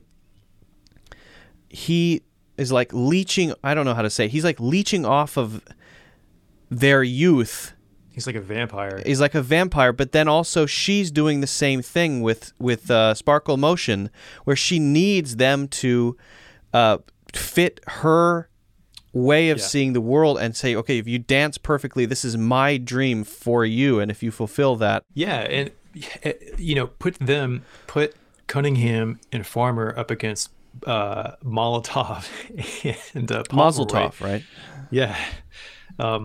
Put those two up against Molotov and Pomeroy. Look at how those two interact with the kids. They interact with them as equals and peers. They're not so much looking to control them. They're more sort of like sharpening them, like iron sharpens iron. They're trying to instigate and incept creative thinking and agency, whereas Farmer and Cunningham are strictly control and projecting their maybe unspent desires and unspent youths onto them without encouraging them to think for themselves so much. Right. You called it vampiric. I think vampiric is a good word to use. It's like there's an anime somewhere where someone puts kids in a vessel or something and it actually zaps the energy out of them. Well, I guess Sleeping Beauty would be an example of that, right? So that's sort of, I need to pull the youth out of you in order to have it for myself, in a way. The story of Carmilla. Yeah. The female vampire who eats feast on like young women. So, I mean, that's like another motif of that. I mean, the Matrix in some way, it's not specifically kids, but off of humans, but leeching energy and whatnot. Mm-hmm. Yeah. Well, those are my main questions and main things. Is there anything that we didn't get to talk about? I mean, I have a couple other small notes, but is there anything else that we didn't cover that you wanted to bring up? Oh, Roberta Sparrow is a shamaness. She has a bunch of gems. She's got a gem collection, which shamans have this connection in some places with putting gems in their bodies as to give them a diamond body or a more resilient body. So small cleanup, house cleaning detail. But I think that and the Sparrow thing are both just subtle nods to her being a ostensibly old lady version of Donnie. She's done the same thing. She did the same thing already. She's been through it, and maybe she didn't die. But he's doing that too. He's following her path within his time. Yeah. I think there's also something go ahead. Well, I was trying to figure out maybe or more clearly define the relationship between Donnie and Frank. Like, is the only thing that came to mind was being like a tutelary spirit and also Mephistopheles in the sense making a bargain with a darker spirit. So it's not of this world. Roberta Sparrow, Mrs. Pomeroy, and the mom, and Dr. Thurman, they're all sort of teachers of this world. So I think them being the ancestors that are trying to bring them up well is where that fits. They're like the other people in the tribe, the other shamans, whereas the bunny, Frank, he's other. He's something different. He's a tutelary spirit. So Yeah, did it work the same for you, or what did you think? I think so. I mean, I don't see his mother or Dr. Thurman as shamenkas. I see them as just members of the tribe who, it's almost like by their proximity to the shaman, they are pulled into his fate orbit, and by virtue of their being in proximity and sort of feeling that energy, for lack of a better way, they kind of help clear the orbit of debris so that he can carry out his fate more easily, in a way, in the same way that the village will facilitate the shamanic rituals by the shaman is laying on the bed and he's totally out of it, and they're kind of, mopping his brow, and that's sort of what maybe they're ladling some soup into his mouth every now and then, that sort of thing. Yeah, there was a cool detail earlier in the film when Donnie's mom goes into his room to sort of confront him. She's like, "Where do you go at night?" They have this argument, and she says, "Who is this person? Who is this person? Or where is my son? Who I don't even understand. I don't even know who the person is I'm looking at today." So, like in the shamanic experience, the initiate goes away one person and comes back totally unrecognizable after they're fully initiated. Like sometimes they get a new name, they have to relearn how to speak the language of the tribe, they have to relearn how to eat, how to walk, and all this stuff. So again, in the film, it seems like another nod to the shaman's experience. Yep. I think what we're realizing is that the movie is kind of about shamanism or something. Yeah. It's slowly dawning on us. There is we one should other do a podcast about it. We should. Let's do it. This is our warm-up. I wanted to talk about, just quickly, why do the cellar door thing? That is the premise of the cellar door is that it's aesthetic, and I could be way off, but the aesthetic is the somehow fundamental to the portal that allows the time loop to complete. So why would the aesthetic have some sort of connection to this? Why would, as he's going through the portal at the end, why would he be saying cellar door? Maybe my interpretation is totally off, but I got the feeling that there's something about aesthetics which make truth based on aesthetics sufficient as truth. In other words, if you're trying to discover your fate, and I think Campbell, this is what he's saying when he says, follow your bliss, right? And it made me look up a small Campbell quote. He says, your sacred space is where you can find yourself over and over again. We must be willing to let go of the life we planned so as to have the life that is waiting for us. But I think that following your bliss, which is Campbell's version of amor fati, is finding the thing that feels right to you. So you sort of lock into a channel and you feel like this is correct, not for a logical reason, but purely for aesthetics. It seems right to my sensibilities. It's a beautiful choice. And we tend not to sort of focus on making beautiful choices or following things because they feel beautiful, but actually that might be a perfectly valid way to live. And maybe I was thinking maybe the cellar door is a nod toward everything that he's doing. Burning down the house is following his bliss and doing what feels most authentic, as opposed to rejecting it and denying it, causing repression, which then leads to pain, much more pain down the road. So he's doing ridiculous things, living authentically, as opposed to what normal people would do, which would be to say, no, I don't have this feeling. Then you run into the situation where you don't know yourself anymore, so you're not in touch with that with what your bliss even is, and you're in a sort of hell state where you think you're happy and you can't find the source.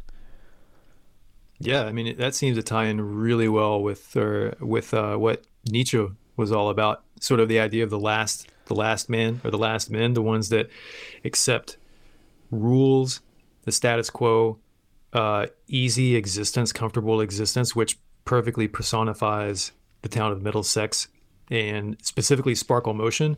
I mean, you can see as much, even as vapid as Mrs. Pomeroy thinks Sparkle Motion is, but when she sees it, like the girl's practicing, you can tell how she feels about it by the expression on her face. When she's confronted with the experience of watching them dance with the music and the lights and the dancing and whatnot, she gets into it. Like she's looking around and she wants to see if anybody else sees it. She's kind of dancing along with it. Sucked in by the iPods and the trinkets and the gadgets. Why did I say iPods? I got sucked in by iPod. Someone gave me an iPod Nano, and I just gave up on my destiny. Yeah, our time is up, dude. We're done.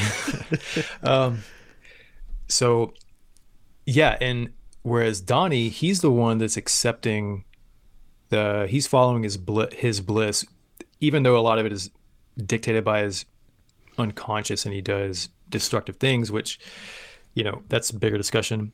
He never regrets it, though. He never has cause to regret it. He's following it. It's his unconscious, and it's leading him in the right direction, even though it looks chaotic. Yeah, for the time being. And then at the end, he sort of chooses the other fork in the road. He forgoes all of those experiences, I think, to save Gretchen's life, because that's what he really cares about. But he's not one of the last men. He's not lulled into comfort and uncritical thinking. He's not that. He's an Ubermensch. He's an overman, whatever. And he's also not like a Philistine, an immediate man, like Kierkegaard would say. So, God, what did you ask me? Or what was the... Well, I guess we were just talking about, I was talking about, Campbell's idea of following your bliss, but based on aesthetics, and maybe cellar door being a reference to that as a sort of a valid way of seeing the world, as opposed to irrational, which is how we would normally teach it. Yeah, so that made me think about the movie Arrival, but I'll come back to that. So aesthetics as dictating destiny. It's a great place to bring up how art influences life in the movie. So Donnie floods the cellar based on the book that he wrote. He burns down the house based on, I guess, the book as well. That has a connection with the book, the Graham Greene's The Destructors that they're reading. And then cellar door, that comes from another book, or just a linguist, which inspires him to go to Roberta Sparrow's house. So we see art, aesthetics inspiring these cataclysmic activities that Donnie instigates. So just like in Arrival, they go, we talked about that one, they go into this womb-like theater to look at the stuff projected on a screen, which is like a movie, right? And that's where they learn a new language. That's where they bring about and instigate the new world, just like Donnie is doing. He goes into he's like in the womb of his room reading this book to learn a new language. He goes into the theater, and then Frank obviously connects aesthetics, the movie that he's watching, with this new world that he's going to bring about by burning down the house. So yeah, this connection between art and new life, I think, was, to me, pretty intentional and apparent in the film. Did you ever read that movie? Read that book, Gödel Escher Bach. Did you ever?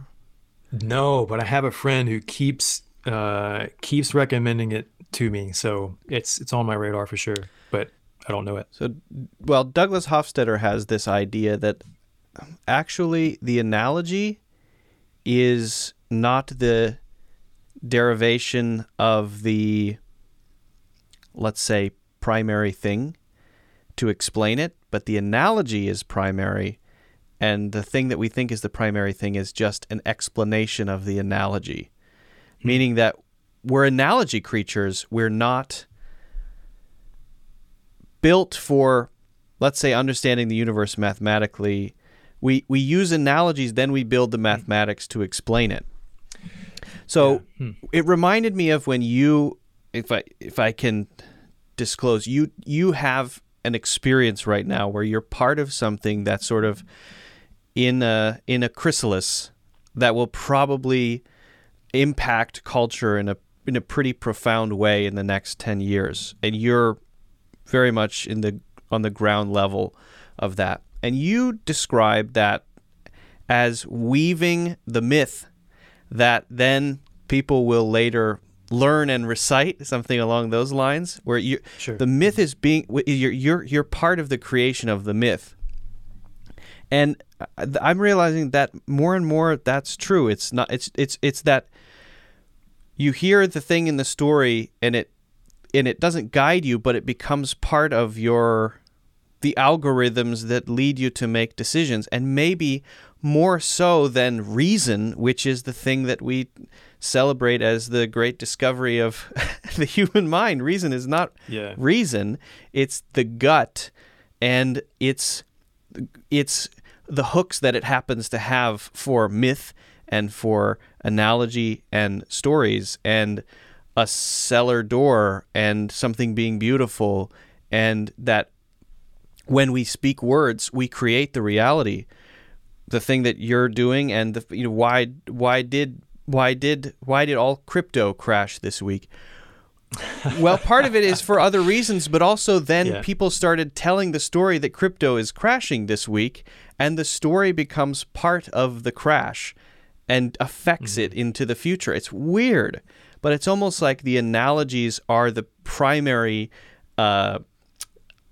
the pieces of reality, and then everything else sort of is secondary, if that makes sense. Yeah, it's like if you only get, like, the reason, the mechanics of it all is useful, but then if you get hung up on that, you miss the sort of lived experience of it. And I think human beings yearn more for the lived experience. Like Zarathustra is a poetic, more narrativized option or version of a complex system of philosophy. And when you read Zarathustra, it's way, you connect on a different level with what Nietzsche is saying, because the way his complex philosophy is delivered in that book gives you more opportunity to play. Whereas if you're reading maybe some of his other books, it's more instructive. It's way more detail oriented, which is great, which is amazing, which is useful. It just seems that the other books are more concrete and rigid, and that's fine. But then Zarathustra is a flourish. Just like Donnie Darko is a flourish off of all of these other systematic forms of, or at the base, like systematic forms of viewing the world, but they sort of express them. They find expression in a movie, in a narrative, in something that has, a story arc. So, it's changed the way I think about things a lot. 10 years ago, I would have said that stories are dumb. Period. Doesn't matter. Science, baby, is what I would have said, I think. And I would have. If you can do both, right? No, I'm not. If you can do, go ahead. Well, I was gonna say, if you can do, so it's. Do you think about it, or have you thought about it in the sense that those things, we're given sort of two options along a binary? We're given narrative, and then we're given science. We're given religion. We're given physics or whatever. But different people respond to either ends of that spectrum. Some people do not give a shit about the mechanics. They just want the narrative and the feeling. And then some people are the reverse. But if you can do both, then you can dance in, both of those ballrooms, essentially.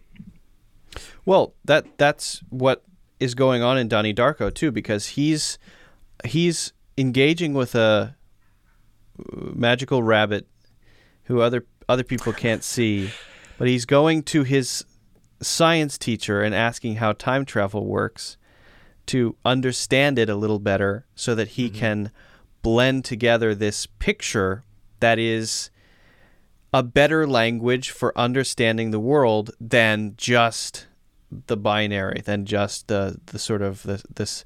It goes back to the point I was making earlier about psychology being boxes, the language of psychology being boxes and tags, and something else slightly larger that blends the two, as you're describing, a kind of dance between science and mythology being this thing that can sustain or encompass so that you feel nourished by it rather than checking out, which is what he's about to do because he's learned everything. He's Faust and he's checking out.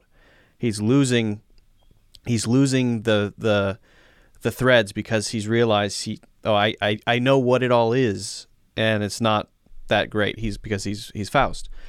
But once a chaotic element comes in, and that has an aspect of myth and of the unknown and of magic or of some irrational, crazy thing, and then those two worlds combine into this unique language that allows him to navigate his life and cause things to come out of people's chests, then the world makes sense.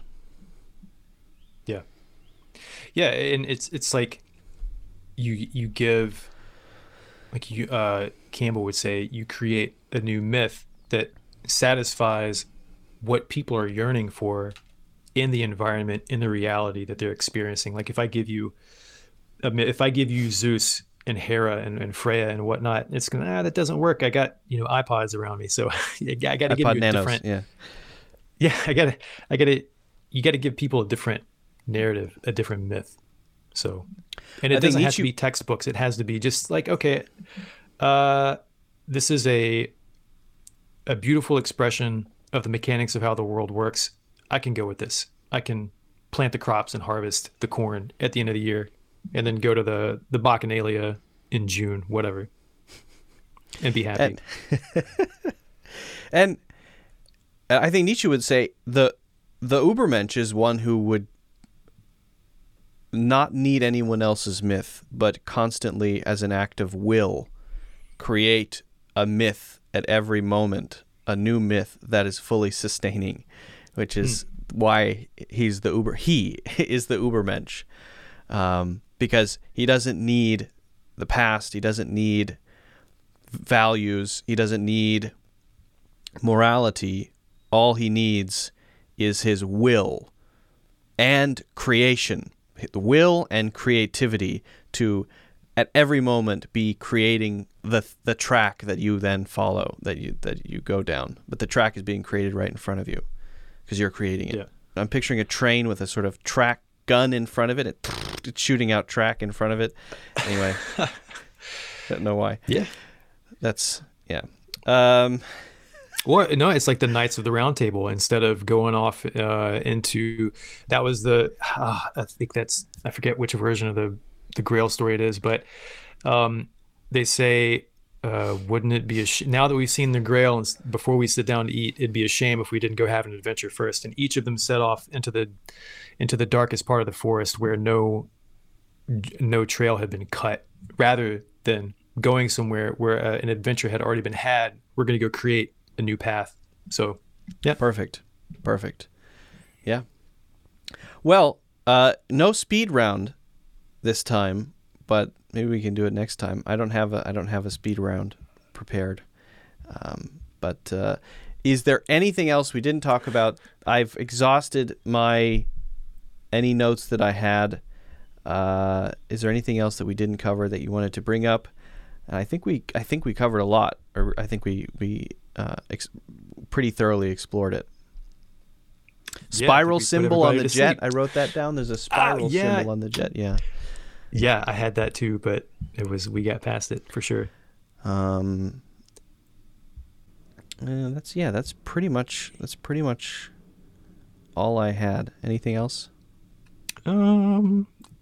Uh, oh, I thought when the teacher, when Mrs. Pomeroy, when she's her last scene, when she's exiting, I thought it was funny how she's carrying out the American flag with her, Yeah, yeah. symbolic of everything. I Bush is think winning. that, yeah, what like every positive ideal that the United States stands for is being kicked out along with the creative teacher that's trying to connect with people and provide them with Yeah, like new tools and your one hope you're ejecting. yeah, and it's funny, I think, and I think intentional, that she has trouble getting the American flag out of the school, as though this rigid body of education is trying to keep that flag representing not the United States of America, but representing uh, individualistic creativity, which could be anywhere in the world. It's just significant that this rigid structure is still trying to cling on and control that spirit of creativity, which she herself embodies as well. It's just funny that she's having trouble getting it out of there. So, Yeah. I wondered if that was intentional or sort of one of those happy accidents during production where she tripped and it's a good take because it looks yeah, pretty authentic, and then they used it. I was wondering about that. But that's a good point. That's a good point. Yeah. yeah, Yeah, it's interesting that what when you there's you have a shining light, you have a chance for redemption, and that's the first thing that you reject. yeah, Get my redemption out of my sight. yeah. Well, I think we covered a lot. So, Matt, we'll have to do another one of these soon, I hope. This is another Jake Gyllenhaal movie, by the way. Right, right. The other one we did was Enemy. So, those Yeah, still watching, check out our other stuff. We've done conversations on quite a few movies. We did Annihilation, we did Enemy, we did Joker, we've done Her, quite a few things. So check out the other episodes. If you want to support the podcast, if you're watching on YouTube, don't forget to subscribe, maybe hit the like button. That would be great. If you're listening elsewhere, if there's a like button or a follow button or a 5-star review somewhere, do that. And if you really want to support us, you can do so on our Patreon. So thanks a lot. And Matt, as always, great talking with you. yeah, man. It's been a while. It's good to be back doing this with you.